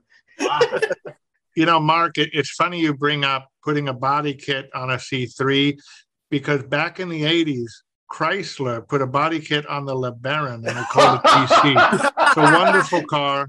It's a great way to go. Love it. I swear to God, he's going to utter the words, buy a Bricklin by the end of this episode.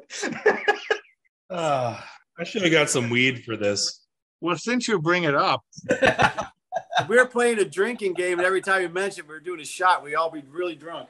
So I think the 900-pound gorilla that William has brought up is, do we have a reliability problem we need to overcome? Or is it just the expertise is missing on this side of the pond? What's the issue? Like, what's the apprehension with these Italian cars? I remember reading an article, I think it was Car and Driver magazine 1,000 years ago, and they were talking about how to own a Ferrari 308 on a working man's budget. And I read that article 5 or 6 times to make sure I got it all. And basically it said the bottom line was just budget your money.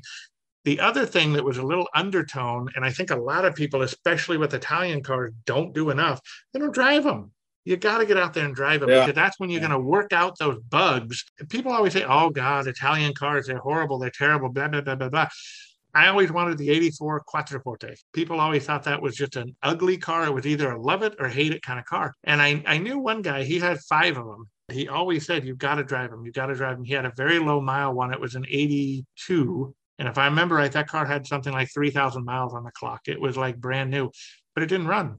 It was just a paperweight. His other car, an 80, I want to say that was the 84, he had close to 250,000 miles on that car. And he said that car ran like a champ. No trouble, no problem. It was always going. But he did admit it took a lot of money, a lot of patience, and a lot of time to get it to that level. But once he got it there it was. He was brilliant. You got to drive it with a little gusto, too. You can't just putz around. You got to really kind of work that motor. Right. Yeah, you do. You got to let it breathe. Yeah, you really do.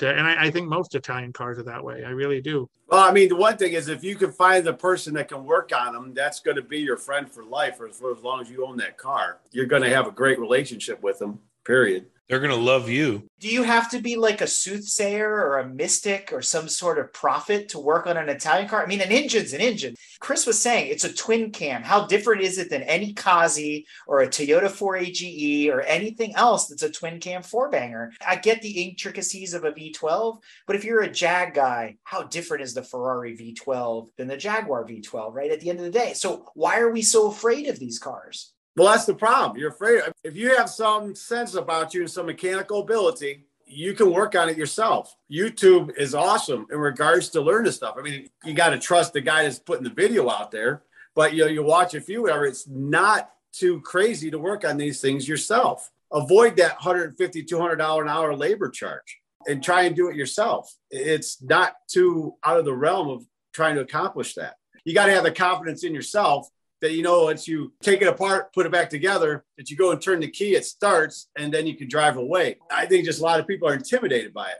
That's their biggest issue. I think there is a service problem, or there was years ago. And I think that is a stigma that has stuck with the Italian car community. I really do. When I got my Fiat, everybody warned me, oh my God, you're going to be in the shop all the time with that car. Just get rid of it.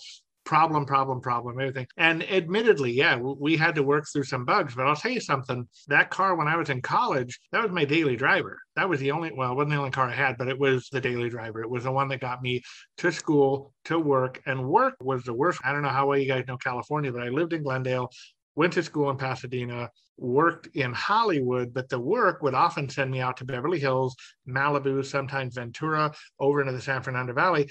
And guess what? That was the Fiat doing that run. But yes, I did have to work out some bugs. I did have to pay the mechanic because these don't like to work on cars. but I think it goes back to it's an old stigma. I really, really do. I think they're quirky, maybe the way they're designed, they're engineered, whatever, but you do have to drive them. You've got to work those bugs out. And William, you're right. Thanks to the day and age of YouTube, you can find almost anything out there about how to fix or how to tune or how to dial it in. And thanks to the internet, there's a whole community out there who can help you out with this as well. You got a question, you don't understand the YouTube video, go on Facebook. You're going to find a community out there who's going to be able to help you dial in whatever it is you're trying to dial in. Eric, you brought it up. Why are we so afraid of these? Why are the ESOs so attractive? Because they've got a Chevy engine under the hood. I think that just goes to economics. It just makes it easier. If you are going to work on it, it's easier to go to Chief Auto Parts or AutoZone or whatever and buy a water pump for a Chevy engine than it is a Maserati, Lamborghini, Ferrari, whatever. So that just boils down to economics and parts availability. I don't think anybody should really be afraid of an Italian car. I don't. I think you should go in it with a little bit of caution, a little bit of education, have some guys around you who really, really know these cars like William does, like Chris does, like some other people out there. Go on Facebook and start to learn these cars before you dive in. See which one might be right for you. I think that's really the best way to go. And it just enhances your ownership experience too. I mean, when you work on that car yourself, as we all know, and you get your hands dirty and greasy and stuff like that, the ownership of that car, it just takes it to a different level because of you're just becoming that much more connected with it. It creates that relationship. It makes it that much better owning that car when you're working on it yourself because you know it. Then you start to really know the intricacies of that car and learning what it's about. And especially with Italian cars, back the older ones that days, almost everyone was kind of a little different than the next one that came down the line because, as the day went on, they were drinking their wine on the assembly line. Hey, some corners get cut or whatnot, but, each car is going to have its own little quirks and stuff like that. And you learn about it. And that's what's great about owning those cars because it becomes your car. I'm going to disagree. I was going to disagree first. Oh, shit, Mark. Sorry. So I'm a Ferrari 348 owner. Service position, engine out. Exactly. You have to be careful. And I don't disagree. Working on your cars is good, but it's kind of soured me a little bit on Ferrari. It's a lot of low volume unobtainium. And they put in planned obsolescence in there. So the engine out, belt change, it needs to be done every 3 years. Well, guess what? You're always in the window of having to do that. Either you just had it done and you spent $12,000 to have it done. And it's really hard to do on your own. There's special tools and dropping your engine out. It's not like changing some filters or anything. Dropping an engine out you have to know what the hell you're doing. It's one of those things, yes, if you're mechanically inclined and you have the equipment to do it, but you've got to have the tool sets to do it. And that is by design by Ferrari because they wanted to keep enough action going through the maintenance bays in their local dealerships that make them make sense. If it's a low volume car, you're not going to get enough work to keep the mechanics around and keep them fed and happy. So I think that's one of the dirty little secrets of the car world, especially the Ferrari world, is that they've really kind of built that maintenance cycle in to be a little bit beyond the normal maintenance cycle of any other cars that are out there. I think that's a little disappointing. Now, that isn't true necessarily of earlier Ferraris, and the later ones now they're so electronic and digital that it's like you have to be more of a computer guy than a mechanical guy to deal with them. But the parts are low volume and they're often made of exotic materials. Like here, I have a recent example. Something wasn't feeling right in my transmission. I take it to the shop. In the 348, they used what's called a dual mass flywheel. So in the flywheel and the clutch, they have grease packed in there to be a shock absorber. Well, I don't know if you know about grease and if grease and how a clutch works. It's a frictional device, right?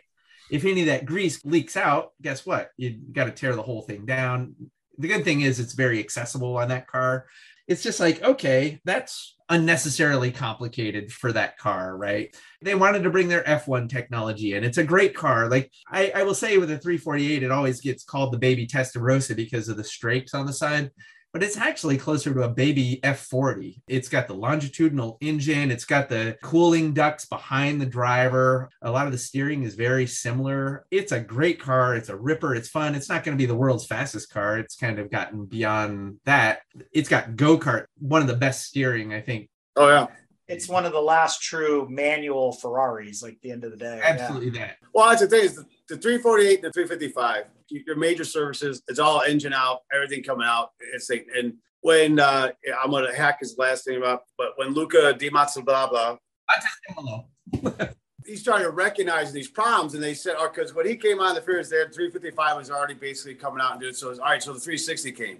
Because 360 belt service, they got the panel door, whatnot. So you have to take the engine out. You can get to it. You can go to your local guy that knows how to do it. $3-4 grand, still not cheap. But the beauty things when they went to the 430, everything went to chains, everything like that. Hey, kind of solve some of those issues there. But it's unfortunate in regards to some of those things because, yeah, I mean, you have to know what you're doing. And it kind of goes to the ownership, to your point. Either you just had it done or you're planning to have it done.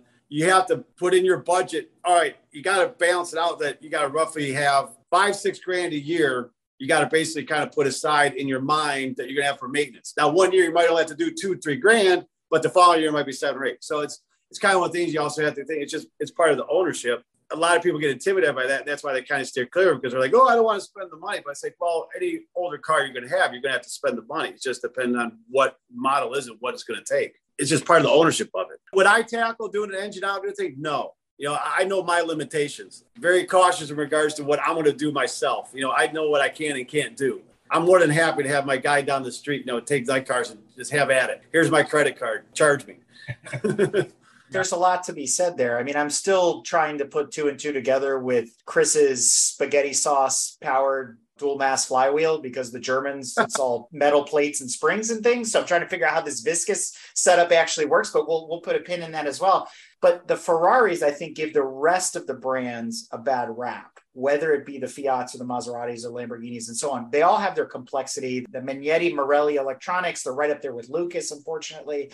To William's point, if you know how to turn a wrench, some of those more, let's call them basic engines, even the twin cam alphas and stuff like that, the V6s, the Busso engines, those you shouldn't be afraid of because honestly, I'd recommend those power plants over a flat 6 Porsche any day. I know Mark can sympathize with me on this because timing a flat 6 is a pain in the neck. If you do it wrong, you blow up half the motor. There's a lot of intricacies in the German engines, high tolerances, all this kind of stuff. The Italian motors, non-Ferrari engines, they're pretty stout. I mean, they're designed to rev to like 10 billion RPM all day long. Where do you think Honda got the idea from? I don't know. I just don't want to sour people's impression of Italian cars by basing it solely on Ferrari. I think there's still some gems out there. Fair point. So one, I might add, we haven't addressed either of the other 2 price categories. We spent the last hour and a half, sub 50. Oh, we're getting there. We're climbing up. So take us there.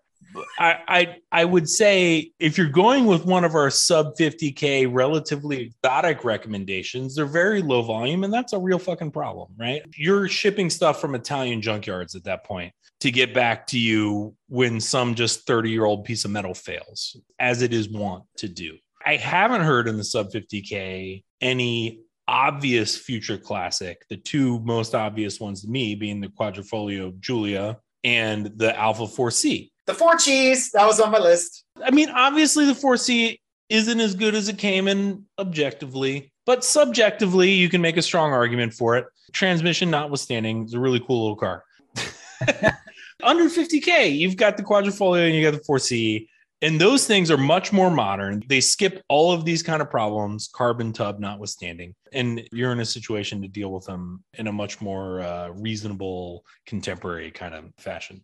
I'm with you, Mark. If I had to start all over again and to satisfy that itch, check that box that says, thou shalt own an Italian car to be a proper petrol head, I think the 4C is the answer. To your point, it's not as good as a Cayman, but it's better than an Elise. If you think about it from that perspective, it's better than a lot of other cars, maybe not as good as some, but the power plant in the 4 Cheese comes right out of the Giulia. It's a 2-liter turbo. It's a commodity engine, right? They've been running that 2-liter turbo in a bunch of stuff overseas. So it's not an exotic engine, but it's hopped up, right? 250 horsepower or whatever they make. The way that car is built, that whole monocoque design they came up with, there's a whole thing on History Channel about that car specifically, because it's extremely unique the way they do it. It's F1 technology. And yet somehow managed to be heavier than a bonded aluminum chassis in its competitor.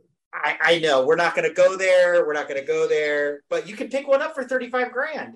Yeah, no, 100%. No, 100%. I totally recommend it. You forego a manual transmission. That's the only thing that would keep me from a 4C. It is at the top of my list. It's a dry dual clutch that they bought from Dodge That's the really unfortunate part.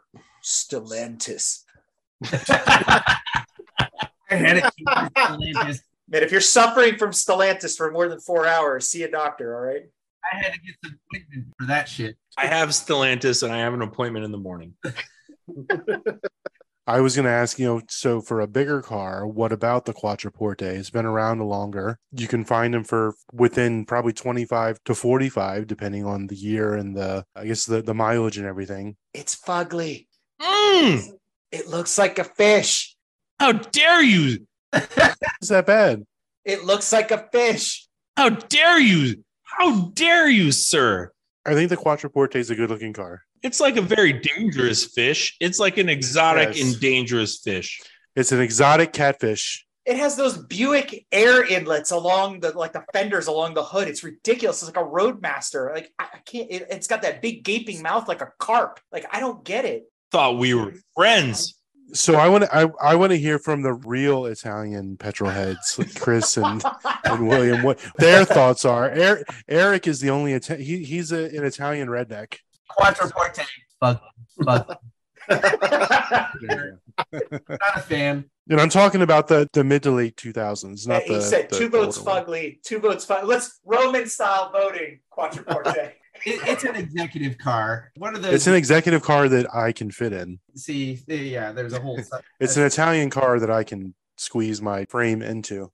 And I don't know, William maybe has a different opinion. I mean, good running gear, I guess, but it's also kind of expensive. We were talking about Maseratis earlier, kind of being problematic, the SCs and that kind of stuff. And it's like, I think we can all agree it's no Alante. No one's recommended the bi-turbo. Where's I was going to bi-turbo? go there because no one recommends the bi-turbo because you have to buy it with 200,000 miles. Turbo, B turbo. B turbo. The Jalpa crowd says it bi-turbo. Bi-turbo. So I'm going to start calling the Audi S4 B-turbo next too. All right. So it's all good.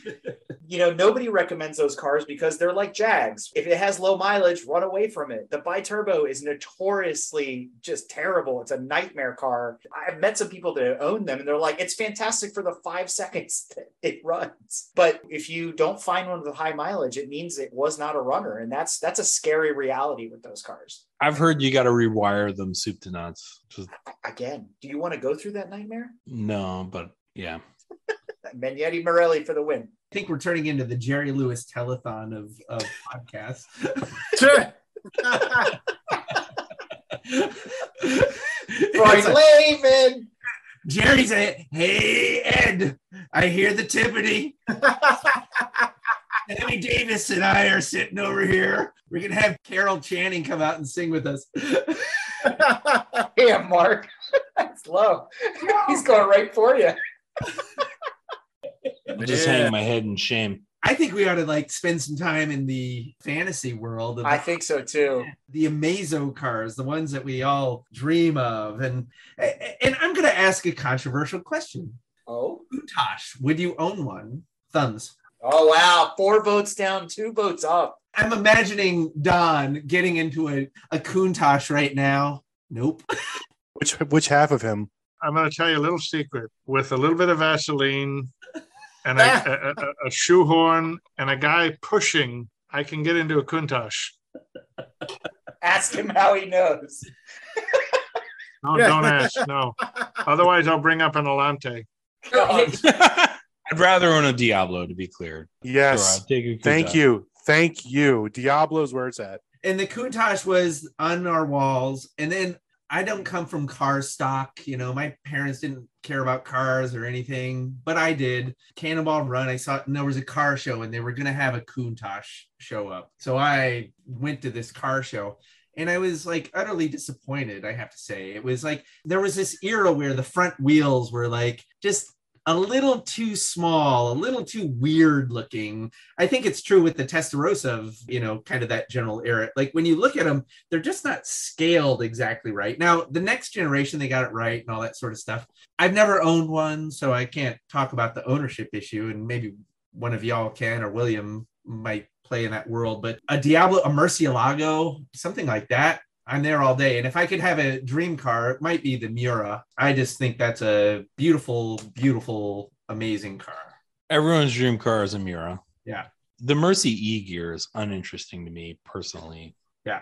The Mercy E-Gear. I mean, the Miura set the stage for what we define as exotics, right? Let's be serious. But yeah, no, 100%. When you bring up Diablo, you have to be very careful with that, because I think there's Gen 1 and Gen 2, even though that's not an official thing, because I'm a pop-up headlights Diablo guy, early Diablos, because the later closed over kind of competizione look with the SVs and the SVJs, where they kind of bloated them, they changed the wheels, to your point, came in those funky plum crazy and all those weird colors that, they were getting from Dodge that they were painting them in. I just, it doesn't do it for me. Remember one thing, though, when we're talking about Lamborghini, and go back to the Miura is the car that put the super exotic on the map. That was the car that said, this is what we're going for. That was the car that made Ferrari say, oh, shit, what do we get ourselves into when we piss that farmer off? So he builds the Miura. The Miura had a major Achilles heel, which was transverse engine, fuel tank in the front end, weight. Yep, front end weight, the way the engine was mounted, it created a lot of handling problems. The Countach came along, and its job was to not only solve that, but again, put the fear into the heart of Ferrari. And at this point, it started splitting the crowd. Now, Eric, to your color thing, one of the separating dynamics that made Miura so popular was the color palette that was available. Ferrari was all red. It was just red. Everything was going to be red with Ferrari. But we were in the 60s. The psychedelic movement was coming out. Younger people had some money. And so Lamborghini cashed in on that by offering the psychedelic colors. And that really, really worked for them. So when the Countach era came along, they were kind of getting away from that. They wanted to go into something totally different, get away from the Miura, get away from what we used to do in the 60s. It's over. Let's move forward. The Countach takes us into 1989 from 1974. And you had a car that stepped up to the ball plate, and you talk about the most unapologetic, the most dynamic, ridiculous looking car. Chris, you brought it up. The wheels didn't look quite right on the earliest series. They really didn't. In fact, if you look at the early series Countach, they didn't really look right at all. They looked a little weird. It wasn't until they started refining it and made it what it was. I stay away from the anniversary editions. I think those are an abomination. I think they're horrible. I hate to say that, but there's too much Tupperware going on. My only problem with Diablo, and this is where I still side with Countach, is the Diablo was essentially a Chrysler design, which is really interesting that when you go later down the line, and Eric, you hit the nail on the head, they started coming up with all these Dodge colors. Well, that was the way a lot of people saw it. They thought, oh my God, they're stealing colors from Chrysler Corporation. No, they were trying to go back to the Miura days because they were the ones who brought it up first. Chrysler copied them back in the 60s and 70s. The psychedelic movement, that's where it came from. When Chrysler invested so heavily, they saw what they thought was a really ugly car. And that really ugly car became, and forgive me, Eric, I know I'm messing this up badly with your accent, but I think I'm saying it right, the Chisetta Morada. The Chisetta, yeah. I was going to bring that car up, the V16. Chisetta, yes. And that car was supposed to be the original Diablo. Correct. Chrysler said, no. That car looks way too ugly. It doesn't look good enough. We're taking the design back to Detroit, and we're going to smooth it over. We're going to make it more like maybe a Chrysler TC or a LeBen. Oh, jeez. Like and that became the Diablo. Now, I have nothing against Diablo, except to me, when you have the Miura stepping up to the plate and telling everybody, by the way, I am Lamborghini. And people took a breath and said, oh my God. And then that car wore out and they said, we're going to knock your socks off again. They said, by the way, I am Countach. Holy cow. And what does that translate to? Countach.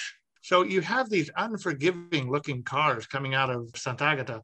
And then there was Diablo. It's easy to make one of these cars when you make it unlivable. The Diablo, only by Lamborghini standards could you call it more practical. For Christ's sake, it's a Diablo. It's still trying to murder you, and it's still wholly impractical. And that's where we go back to the Jalpa Halpa. Jalapeno? The Lamborghini Jalapeno. Jalapeno. Yeah, exactly. Because that was to the point that was made earlier, more of a competitor to the 308. It was more of a driver's car. The Countach, every review I've ever seen about it, whether it was filmed yesterday or 30 years ago, people are like, you can't see out of it. It's noisy. It's hot. It's undrivable. It steers like a truck. It's all sizzle and just no steak at the end of the day, right? So it's very flashy. And I've always wondered, because you don't hear people talking about Diablos. You don't see them in shootouts like that Japanese videos that we were talking about. You just never see Diablos, maybe because they made 3 of them. Yeah, they're low volume because the Countach was so revolutionary that they made a ton of them. It stuck around forever. But I think that undrivability is still there in the Diablo. You can't see out of it. It still steers like a bus. All those kinds of things that didn't get corrected until you got to the Gala prototype, the Murcielago, the Gallardo, and all those R8 platform-based Lamborghinis when they're finally straightened out. Even the Countach is an engineering miracle. If you look at how that motor is mounted on top of the transmission and the shifter is directly into the tail, I mean, it's bonkers. The prop shaft goes through the engine. Oh, it's absolutely insane. It's like, what mental patient came up with this thing? And then, again, we get into the reliability question and maintenance and all that. Countach is just so over the top extreme. I love them. Don't get me wrong. And I do like the JC Whitney body kit ones, the later ones, non-US bumpers and all that kind of stuff. You mean the Tupperware edition? 100%. Only came in white. The Tupperware edition. Yeah, David Hasselhoff drives them, those kind of cars. Lamborghini, I mean, they are the poster on the wall, but then you have Testarossa on the other side saying, look, I'm here too. That was less interesting. I mean, the Countach was everything you wanted to be in your fantasies. It's just in reality, like I was describing earlier, when you saw it in real life, it didn't quite live up to the eye candy that it was on the poster. Even when you see it on TV, one of those things like, oh, okay, it's like when you meet a famous actress and it's like, you're not exactly what I remember. Remember, meet your heroes. No, I mean, I think it's fair to appreciate the longevity of the Countach, right? Like, I was going to say the Countach was a little bit like the GTR, but it's probably more appropriate to say the GTR was more like a Countach, and that it was revolutionary when it landed, and that gave it the longevity that it had. And by the time you're really complaining about it, it's very long in the tooth from a car design perspective. They didn't have a choice, though, because they're going through bankruptcy so many times. They couldn't. Yeah, I mean, they couldn't make money. Exactly. That notwithstanding, reasons notwithstanding. To your analogy, Mark, I think the Countach is closer to the GT40 than anything else. Because if you look at how it evolved, and even now, the modern Countach, when we stack that on top of the pile, it really follows more of the Ford lineage than it does anything else in its evolution. That's fair. I'm not going to argue on that one. It was a big deal, and that's why it was able to maintain the sales volume relative for its time, low volume for today. It was sticky. Now, we can flip that over. If you want to buy a drivable Diablo to go into Don's world, just buy a Viper and get it over with. A Dodge product with a Lamborghini engine in it. Or buy one of the early first-gen rear-wheel drive ones and call it a day. All right, I'm going to throw one out here. Could be the one car I would buy. Oh, we're talking about what we'd actually do. That's a different conversation. Ferrari 288 GTO. Oh my God. An F40 with a street body on it. When you'd actually buy what, for like $500,000 or?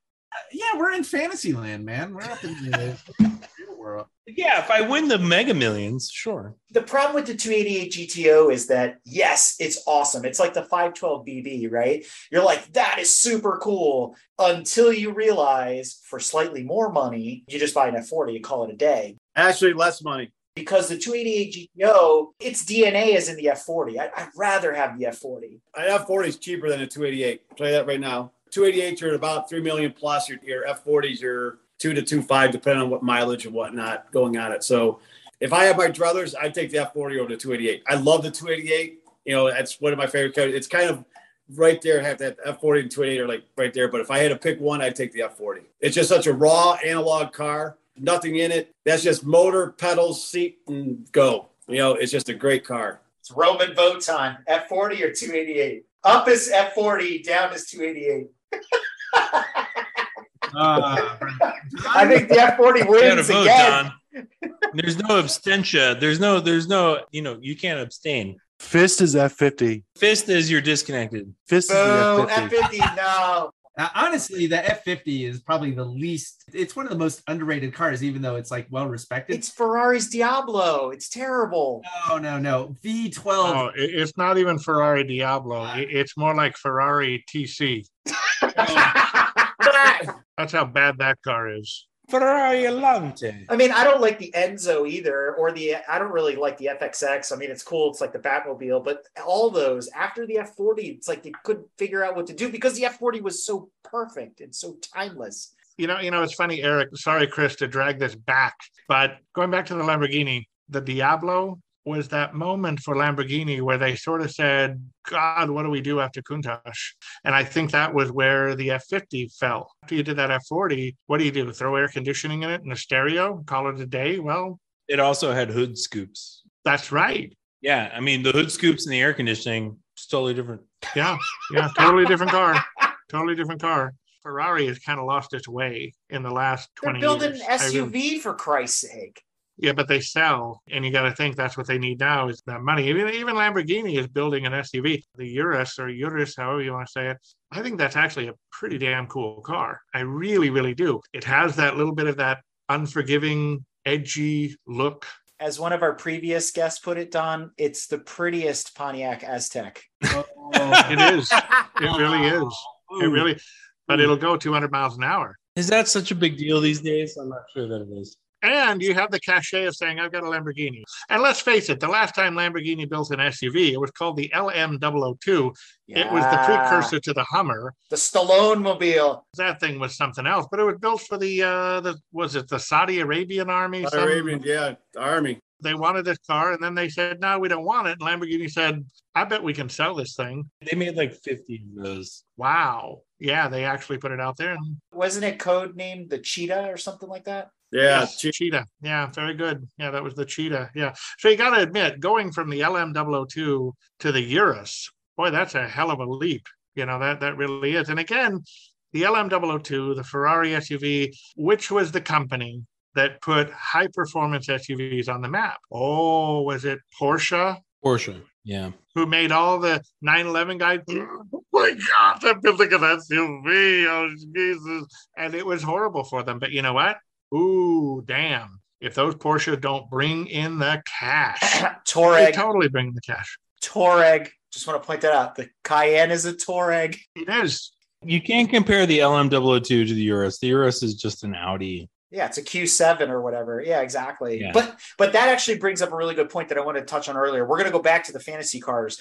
Stellantis has the opportunity to mimic the GM model of the tier system. And I really, truly believe, to answer Brad's question from before about the Maserati Quattroporte, does he fit in it and this and that? I think Maserati should actually stop building cars and be the SUV brand for Stellantis, because they're going to start competing with themselves. Alfa has the Stelvio, Ferrari's come out with their thing. Then there's the Tonale, which is going to be dubbed here as the Hornet. It's like, no, split it up. Ferrari makes the sports cars like Porsche. VW makes the econo boxes. Audi makes the luxury cars. Stellantis needs to do the same thing with Fiat, Maserati, Ferrari, and all the brands that are under their umbrella right now. They've gone in the other direction with releasing their latest exotic Maserati, right?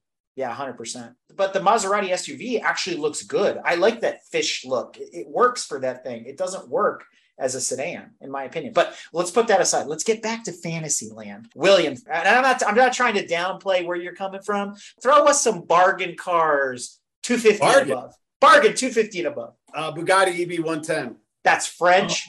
The original EB110. French. I'm sorry, you wanted to throw it out there. It's just, to me, I just think that's a great car.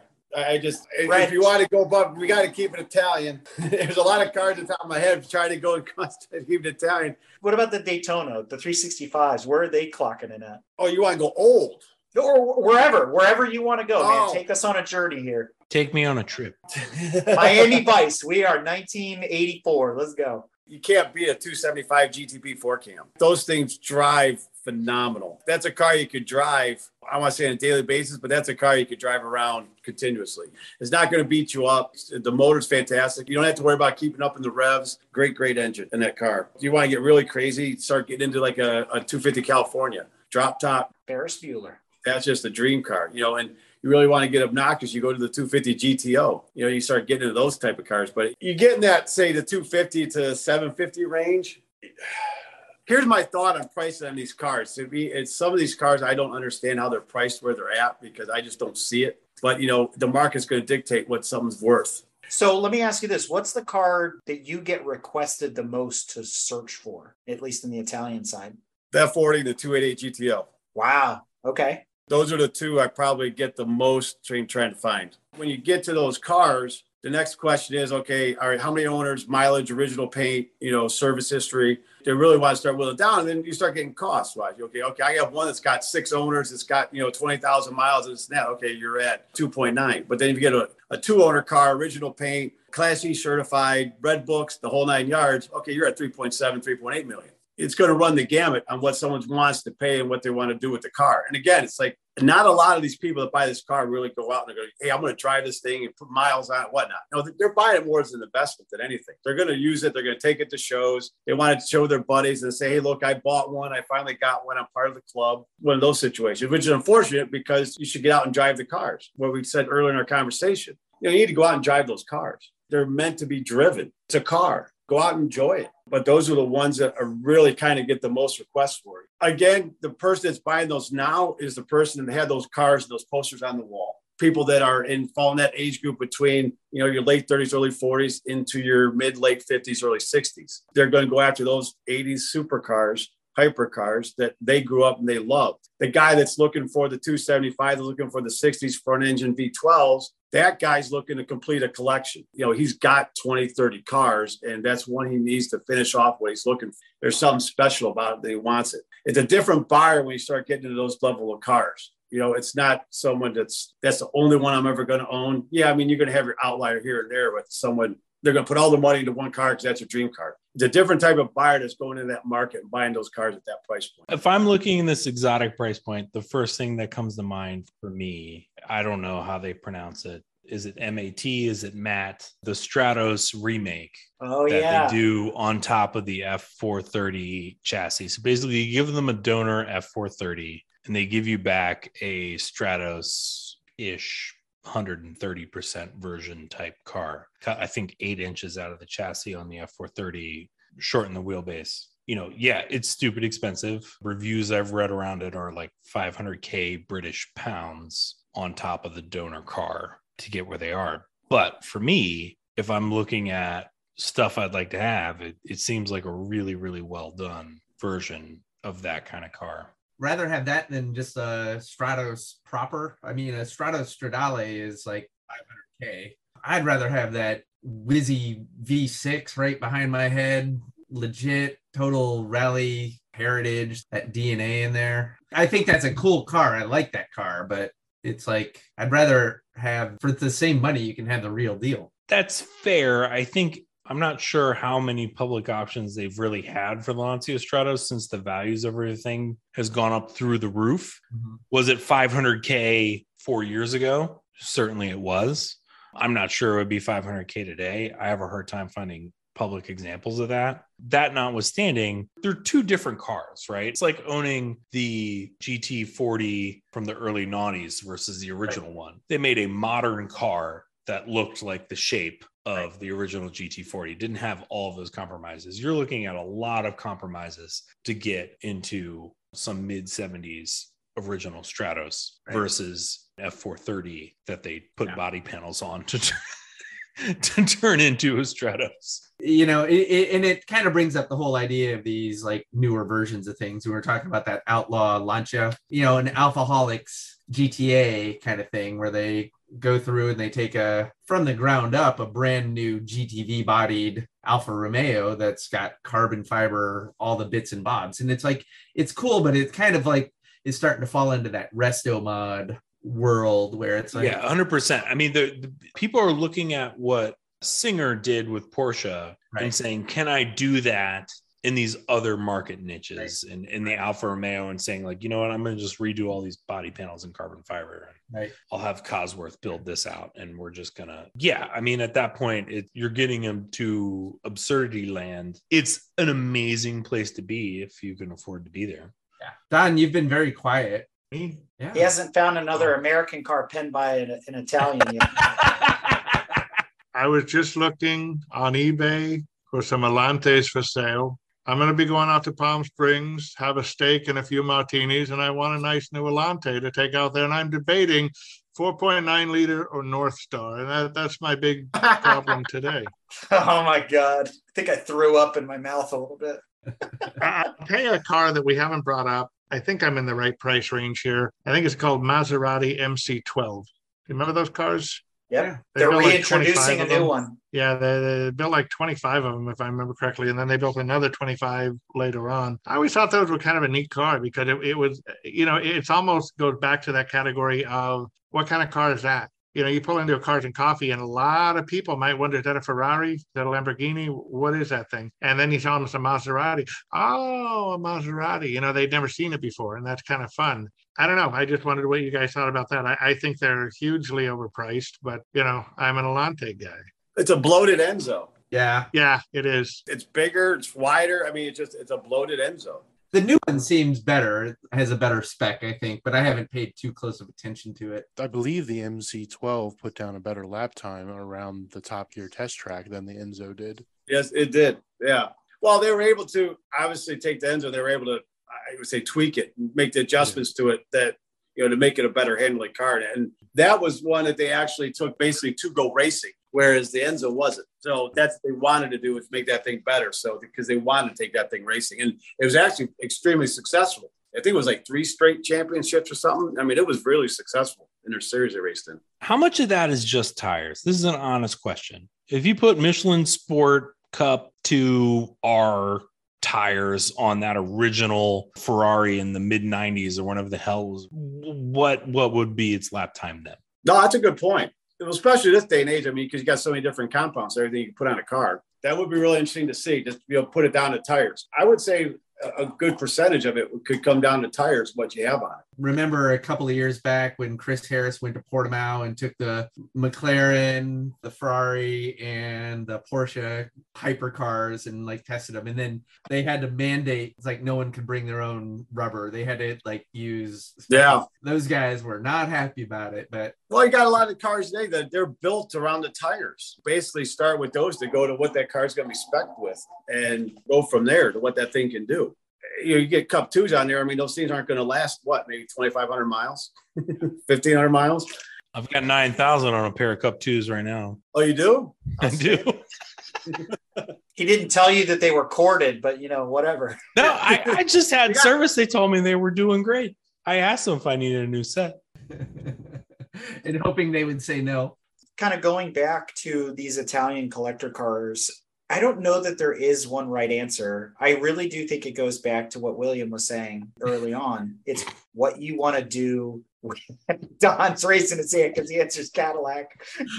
No, it's not a Cadillac this time, Eric. You challenged me and you said Don has run out of America. No, I'd like to contend. I'd like to offer up for your consideration. All right.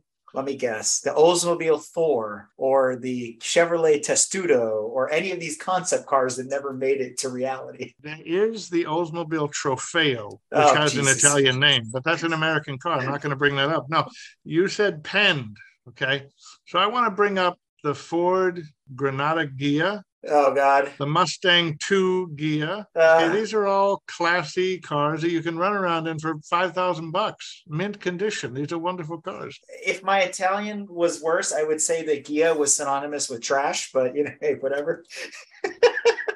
There's certain design houses that I favor over others. Let's just put it that way. And there are a ton of Italian designers out there. And I think that's also the beauty in some of this, right? We've talked about on other episodes where, there's collaborations between Porsche and Mercedes and BMW and Toyota and all sorts of stuff. But in the old days, it's kind of like when you realize that the Bee Gees wrote half of the music for everybody in the 70s and they never really took credit for it.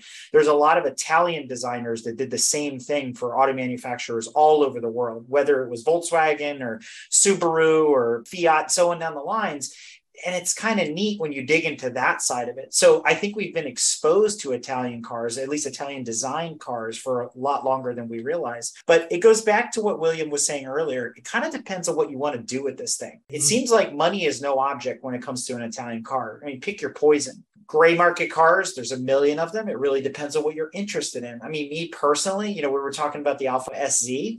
I wouldn't import one as much as I want to drive one. I mean, please, somebody hand me the keys. I want to drive my Hero. But if I had to choose, I'd buy a later Alfa Romeo Brera because it's the evolution of the SZ. It's a little bit more easy on the eyes. It has all the right stuff and none of the weird quirks of the 90s, that kind of thing. There's some understated cars like the Lancia Thema as an example, right? It's a watered down Alfa Romeo sedan that can be hot rodded out. It has the same motor as the Alfa, the 164, stuff like that. There's so many neat cars, but I think people need to take the time to look into them and see what excites them and what they can get into. And I think services like what Chris provides, where if you're interested in the older cars, he's breathing a second, if not a third life into a lot of these vehicles by making the parts more accessible in a global way for people that were like, I could never afford to work on that as easy as a Fiat 850 or a 124. I don't know where to get the parts for that. These places exist. You're looking for an exotic, you call William up and say, hey man, I want a 288 GTO. He's got all the answers.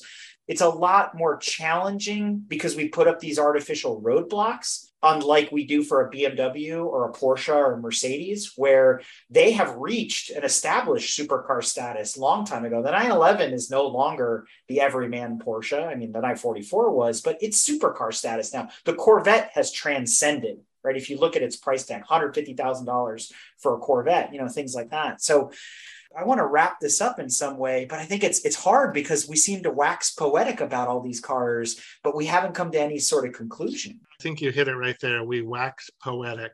If there's one thing that I think we can all agree on, and I think we've all been around the block a few times with a few different cars, a few different nations who build cars, nothing drives like an Italian car. Nothing.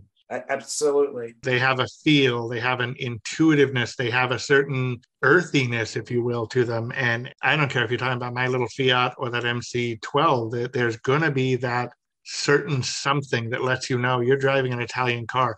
And it's wonderful. I mean, to me, they drive better than any other car on the planet.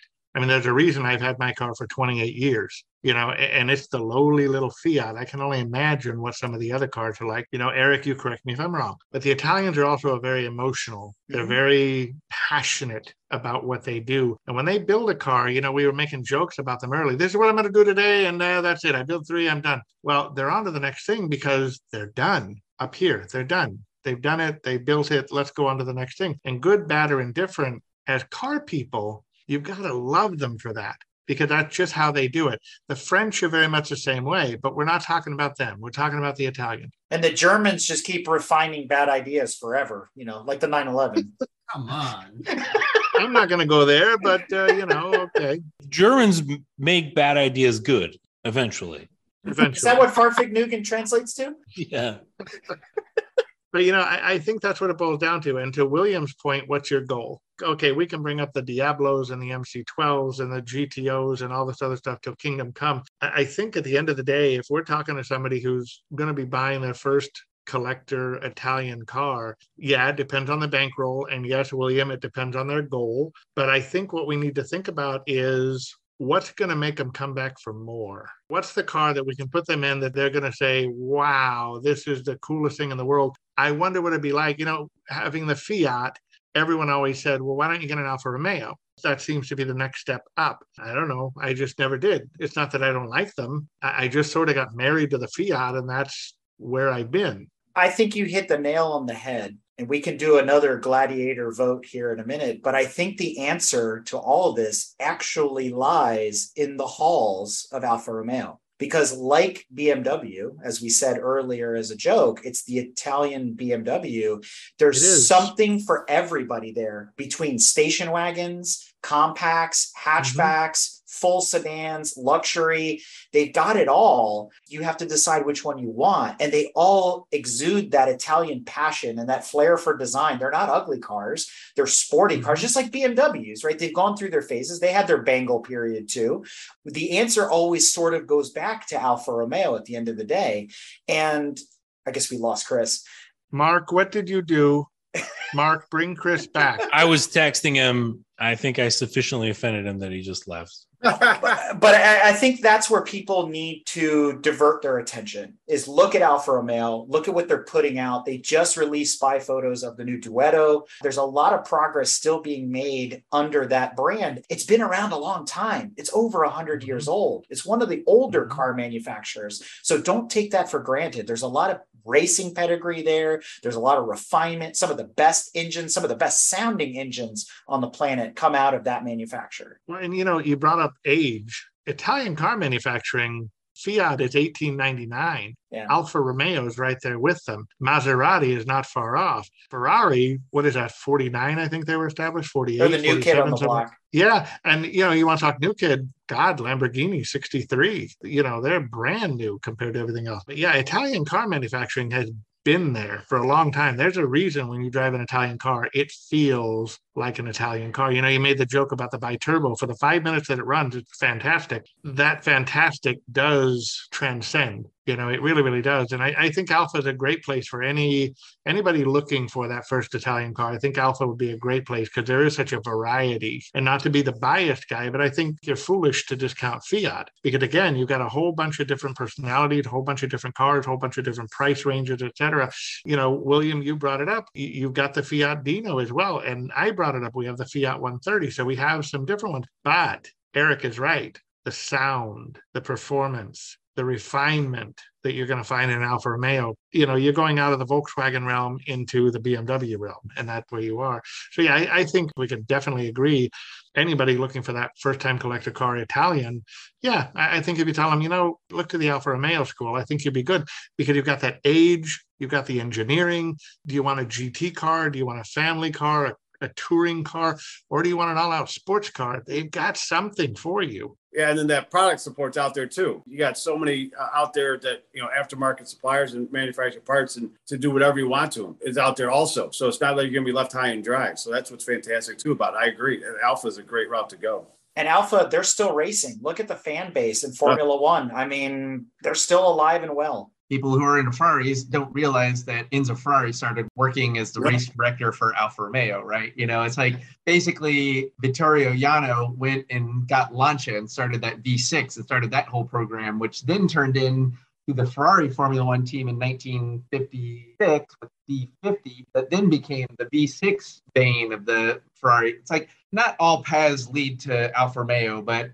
a lot of the Italian heritage and I think the charisma and also that drivability that, Don, you were really getting at, it's like that ethos is in there. It's really comes out of that house. And in fact, Enzo Ferrari was more of the mind of, we'll build a more powerful engine and that'll make us win races. And, Alfa was more, we're going to build a car that people can drive, that our drivers can take around a track and is balanced and has that right ergonomics to make them be successful. And that has been their gift to the whole Italian car industry in that era. Building on that, Chris, Alfa too, if you buy one of their sedans, be it the Giulia, be it the Milano, be it the 164, the 164 is always one of my favorite cars, you're going to have a wonderful driving experience and you can still take the family out to dinner or you can still, enjoy a cars and coffee. You can go all over the map with that car. You're not stuck in a run-of-the-mill cookie cutter kind of car. You've got something very special and they do move and they do handle and they do have that passion and that it's just an irreplaceable bit of Italy. I can honestly say I imprinted on Alfa at an early age. I was driving age, I guess you could say, but I drove my grandfather's Alfa 33 up in the mountains of Italy. And it's one of those unforgettable drives. It wasn't the most fantastic Alfa Romeo on the planet, but it was unlike anything else I had ever driven. And at that point I had driven a ton of cars because I started running cars at an early age. to me, I was like, this is really cool. It was a driver's car, even as a basic sedan, but you could rip through the mountains. And then again, a high strung twin cam 4-cylinder. It was a joy to drive. I walked away from it, and I still remember it to this day. And that was nearly 20 years ago, right? Or more now that I haven't driven that car. And it's just like, it still just leaves that impression on you. I imagine you, even when you're 16, with a full, thick beard. Oh, dude, this came in at like 8th grade, man. Come on now. I will just say, I live out in Oregon, and Sports Car Market magazine had a SCM 1000. We had an amazing array of cars, from John Shirley's like $30 million Cal Spider Competizione, it's like one of the world's most important cars, down to little Alfa Romeo Spiders and stuff. And I was driving a 1965 Giulia Spider Veloce, just a charming, beautiful car with 1.6 liter engine and a perfectly tuned gearbox that just engaged, and the steering was tight. It's one of the greatest driving experiences you'll ever have, just full stop.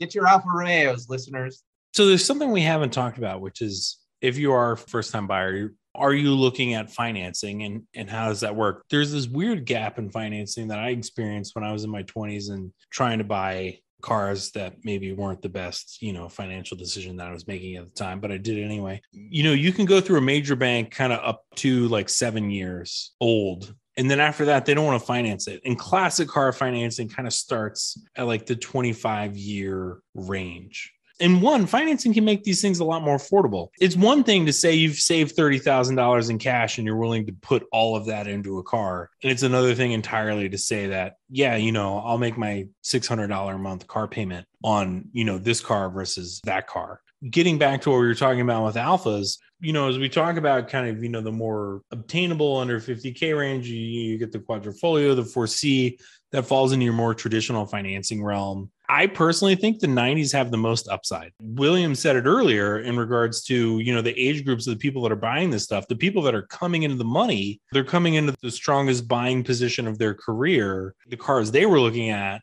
that they wanted were 90s cars, right? You've got 90s GTVs, very cool V6s, gorgeous headers and great sound, things that you can look at from that perspective that are actually falling into classic car financing range. I bought an 85 911 in 2009 or whatever using classic car financing. And it was the youngest car they were willing to finance. I had to actually talk to them, be explain to them, no, this was the date it was built, and therefore it meets your 25-year age requirement, and you can finance me for it. And after that, they were totally cool. And I got a loan, and 5 years later, I'd paid it off. That enabled me to get into that 85 911 that I wouldn't have been able to get into otherwise. I didn't have 25 grand in cash that I was going to spend on that without it. So, William, do you want to chime in on that from the financing perspective? Because, you deal with this stuff all the time.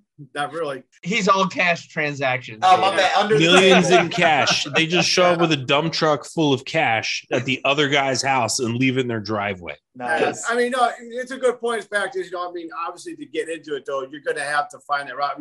Especially with the rates you get. Now, lately, this day and age, it's kind of gone up because of what's going on, but money's still relatively cheap. And, if you can finance it out and sit on your money a little bit to keep it for it, I would recommend going that route. But there are so many classic car financing out there. Pick up Sports Car Marketplace, you pick up any of the magazines out there, you're going to find the advertisements for these companies. Just you call around, shop around like you would anything. If you're getting a mortgage or whatnot, find who's going to best rate. Some people are going to be a little more flexible on how old the car is, what they're going to be able to do. So it's get the best terms you can. And some of it's going to support you too, but not financing it, but insuring it also is going to be the other big thing you want to kind of look at. Will they give you the value? What's their total value on the insurance is a big one. Yeah. If it gets totaled, what's it worth? Then the other part of exotic car financing that almost doesn't get talked about nearly enough is the idea that when you make a claim, they also owe you for the depreciated value of the car as a result of you making the claim. I don't know how I'd never really heard about this until I got into the community a bit. It's a huge thing that isn't talked about enough, and they will certainly not tell you about it. And your friends who own Honda Accords are never going to tell you about it because obviously they don't experience it. Depending on your car, it could be a large percentage that car is going to appreciate after the fact, especially if it was a car that had never been in an accident, nothing. All of a sudden, it's got this, depending on the extent, But a lot of people won't touch a car that's been in an accident. Gauging what your depreciation was just because it was in an accident too plays a key role, because if you get an accident with your insurance, you want to be sure that you're going to get that value also back, because it could be a nice amount of money. Well, gentlemen, I think it's time to do a quick lightning round as we close this thing out. I'm going to give you two options. Your number one Alfa Romeo pick for this newbie collector or soon to be adding an Alfa Romeo to their collection. And then the second car is that pinnacle, just over the top. You had to buy one Italian car and money was no object. What would that be? Chris Bright. There's so many great entry points with Alfa. Most of them are still in a pretty reasonable range. If I were to recommend one, I would probably go with like a 1968 to 72 GTV, 1750 engine, right around the 30K range. Can go up if there's one that's really super sorted and fresh. Great car. You'll have fun. It looks gorgeous. And it's just a great entry point. And I think Alfa is a really good and supportive mark. I'm the president of the Alfa Club for Oregon, where I live. If you're interested in getting one, call the club first, because they're turning over and people will look out for you. And they'll also recommend the right mechanics and things like that. In terms of like the car, there's a few. You get 3 max if you're going to go there. Oh, 3? I thought you were just giving me 1.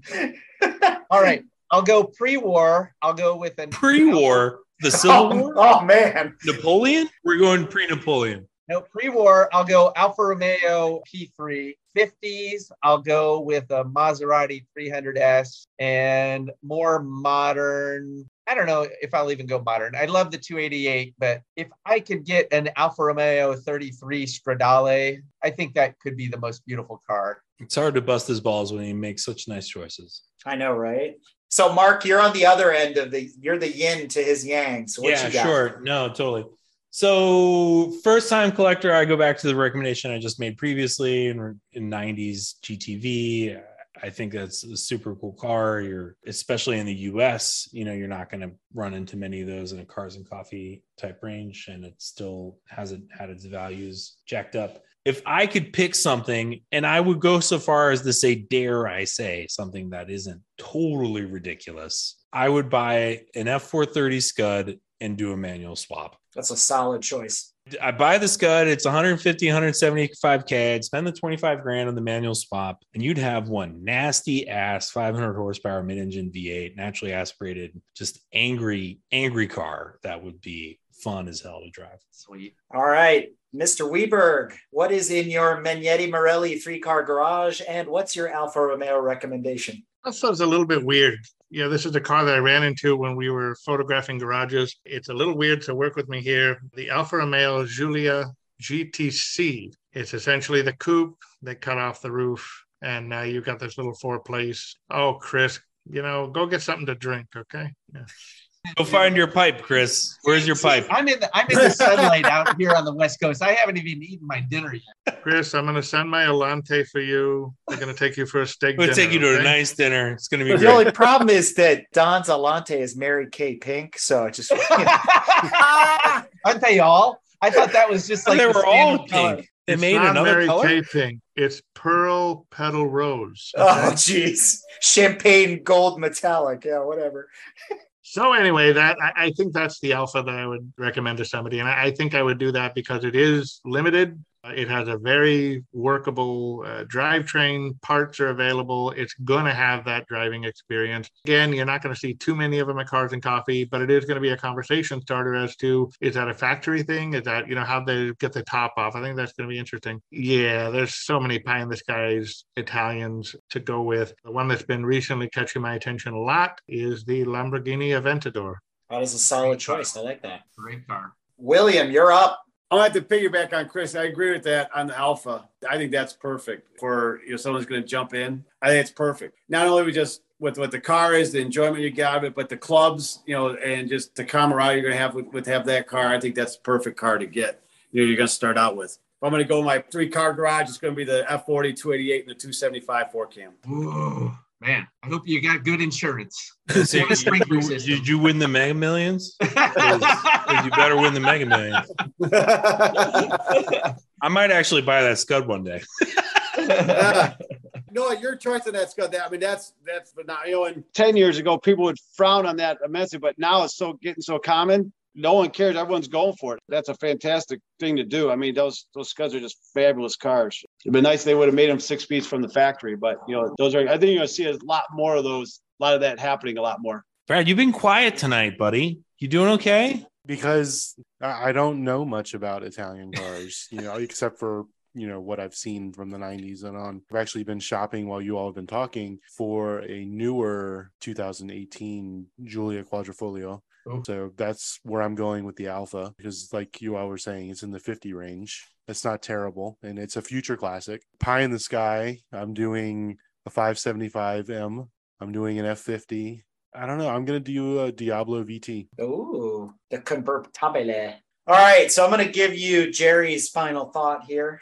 Mine are always uber complicated and involved. For Alfa Romeos, to Don's point, I'm always on the sporty side. I want a car I can jump in and kind of thrash and hoon around in and things like that. I fell in love with the GTB6 a long time ago, but I wouldn't recommend that, right? It's a problem child. It has its issues. I can get better performance out of an E30 BMW if I'm going to go down that route, right? So I'm going to park that one. I fell in love with the Alfa Romeo SZ. That's the car for me. That's Alfa Romeo's Corrado, but it's also in that category of, okay, even though I got it here, now what do I do with it? If I'm going to import an Alfa from overseas, I said it earlier, the Brera is the way to go. It's the modern version of both of those cars. It's got everything you want, modern electronics, all the suspension dialed in, that kind of thing. A close cousin to that would be the 147 GTA hatchback. So they're very kind of similar in that respect. Both those kind of shooting brake designs. I like that style of car. So that would be my choice. If you're into hot hatches,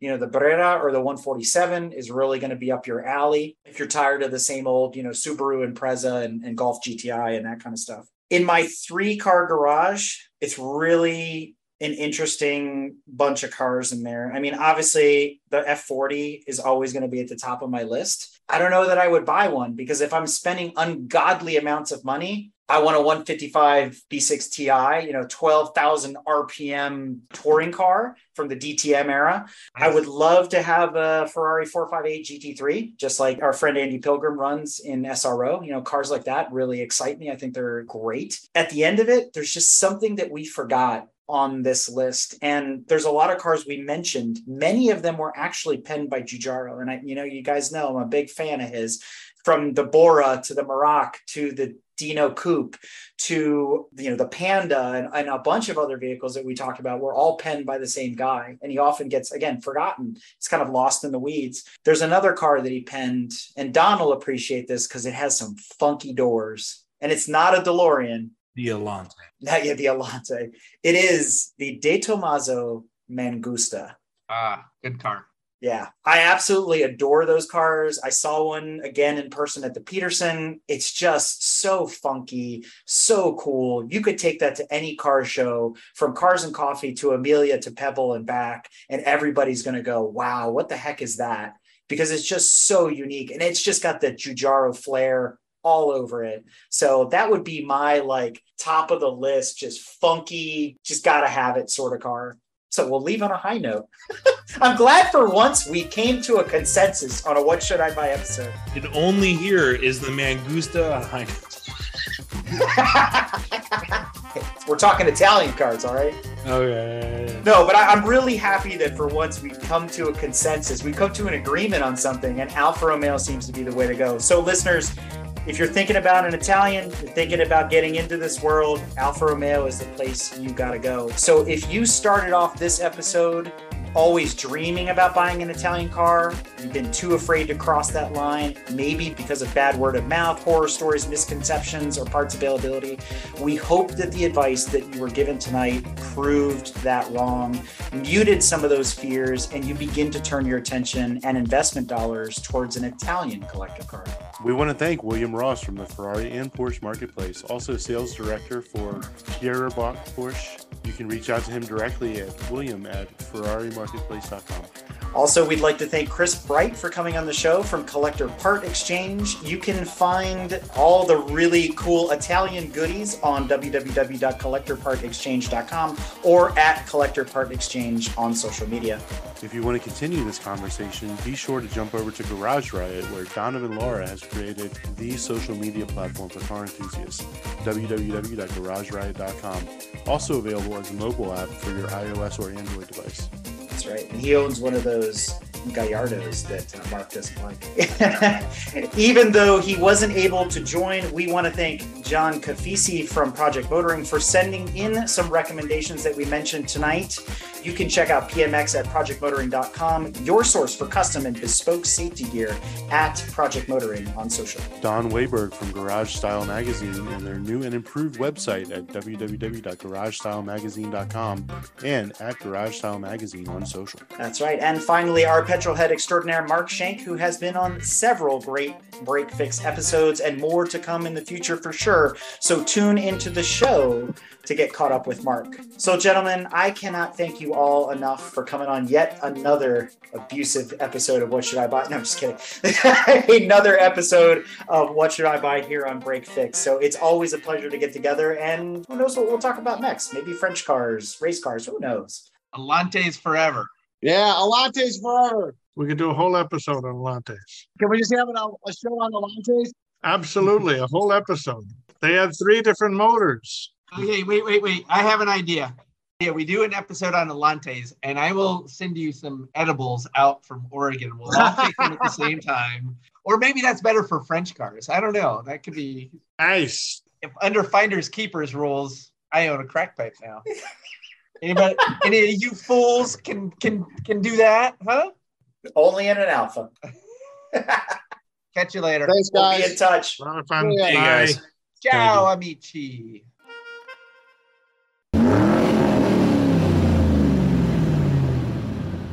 If you like what you've heard and want to learn more about GTM, be sure to check us out on www.gtmotorsports.org. You can also find us on Instagram at Grand Touring Motorsports. Also, if you want to get involved or have suggestions for future shows, you can call or text us at 202-630-1770 or send us an email at crewchief@gtmotorsports.org. We'd love to hear from you. Hey everybody, Crew Chief Eric here. We really hope you enjoyed this episode of Break Fix, and we wanted to remind you that GTM remains a no annual fees organization, and our goal is to continue to bring you quality episodes like this one at no charge. As a loyal listener, please consider subscribing to our Patreon for bonus and behind-the-scenes content, extra goodies, and GTM swag. For as little as $2.50 a month, you can keep our developers, writers, editors, casters, and other volunteers fed on their strict diet of Fig Newtons, gummy bears, and Monster. Consider signing up for Patreon today at www.patreon.com/GT Motorsports. And remember, without fans, supporters, and members like you, none of this would be possible.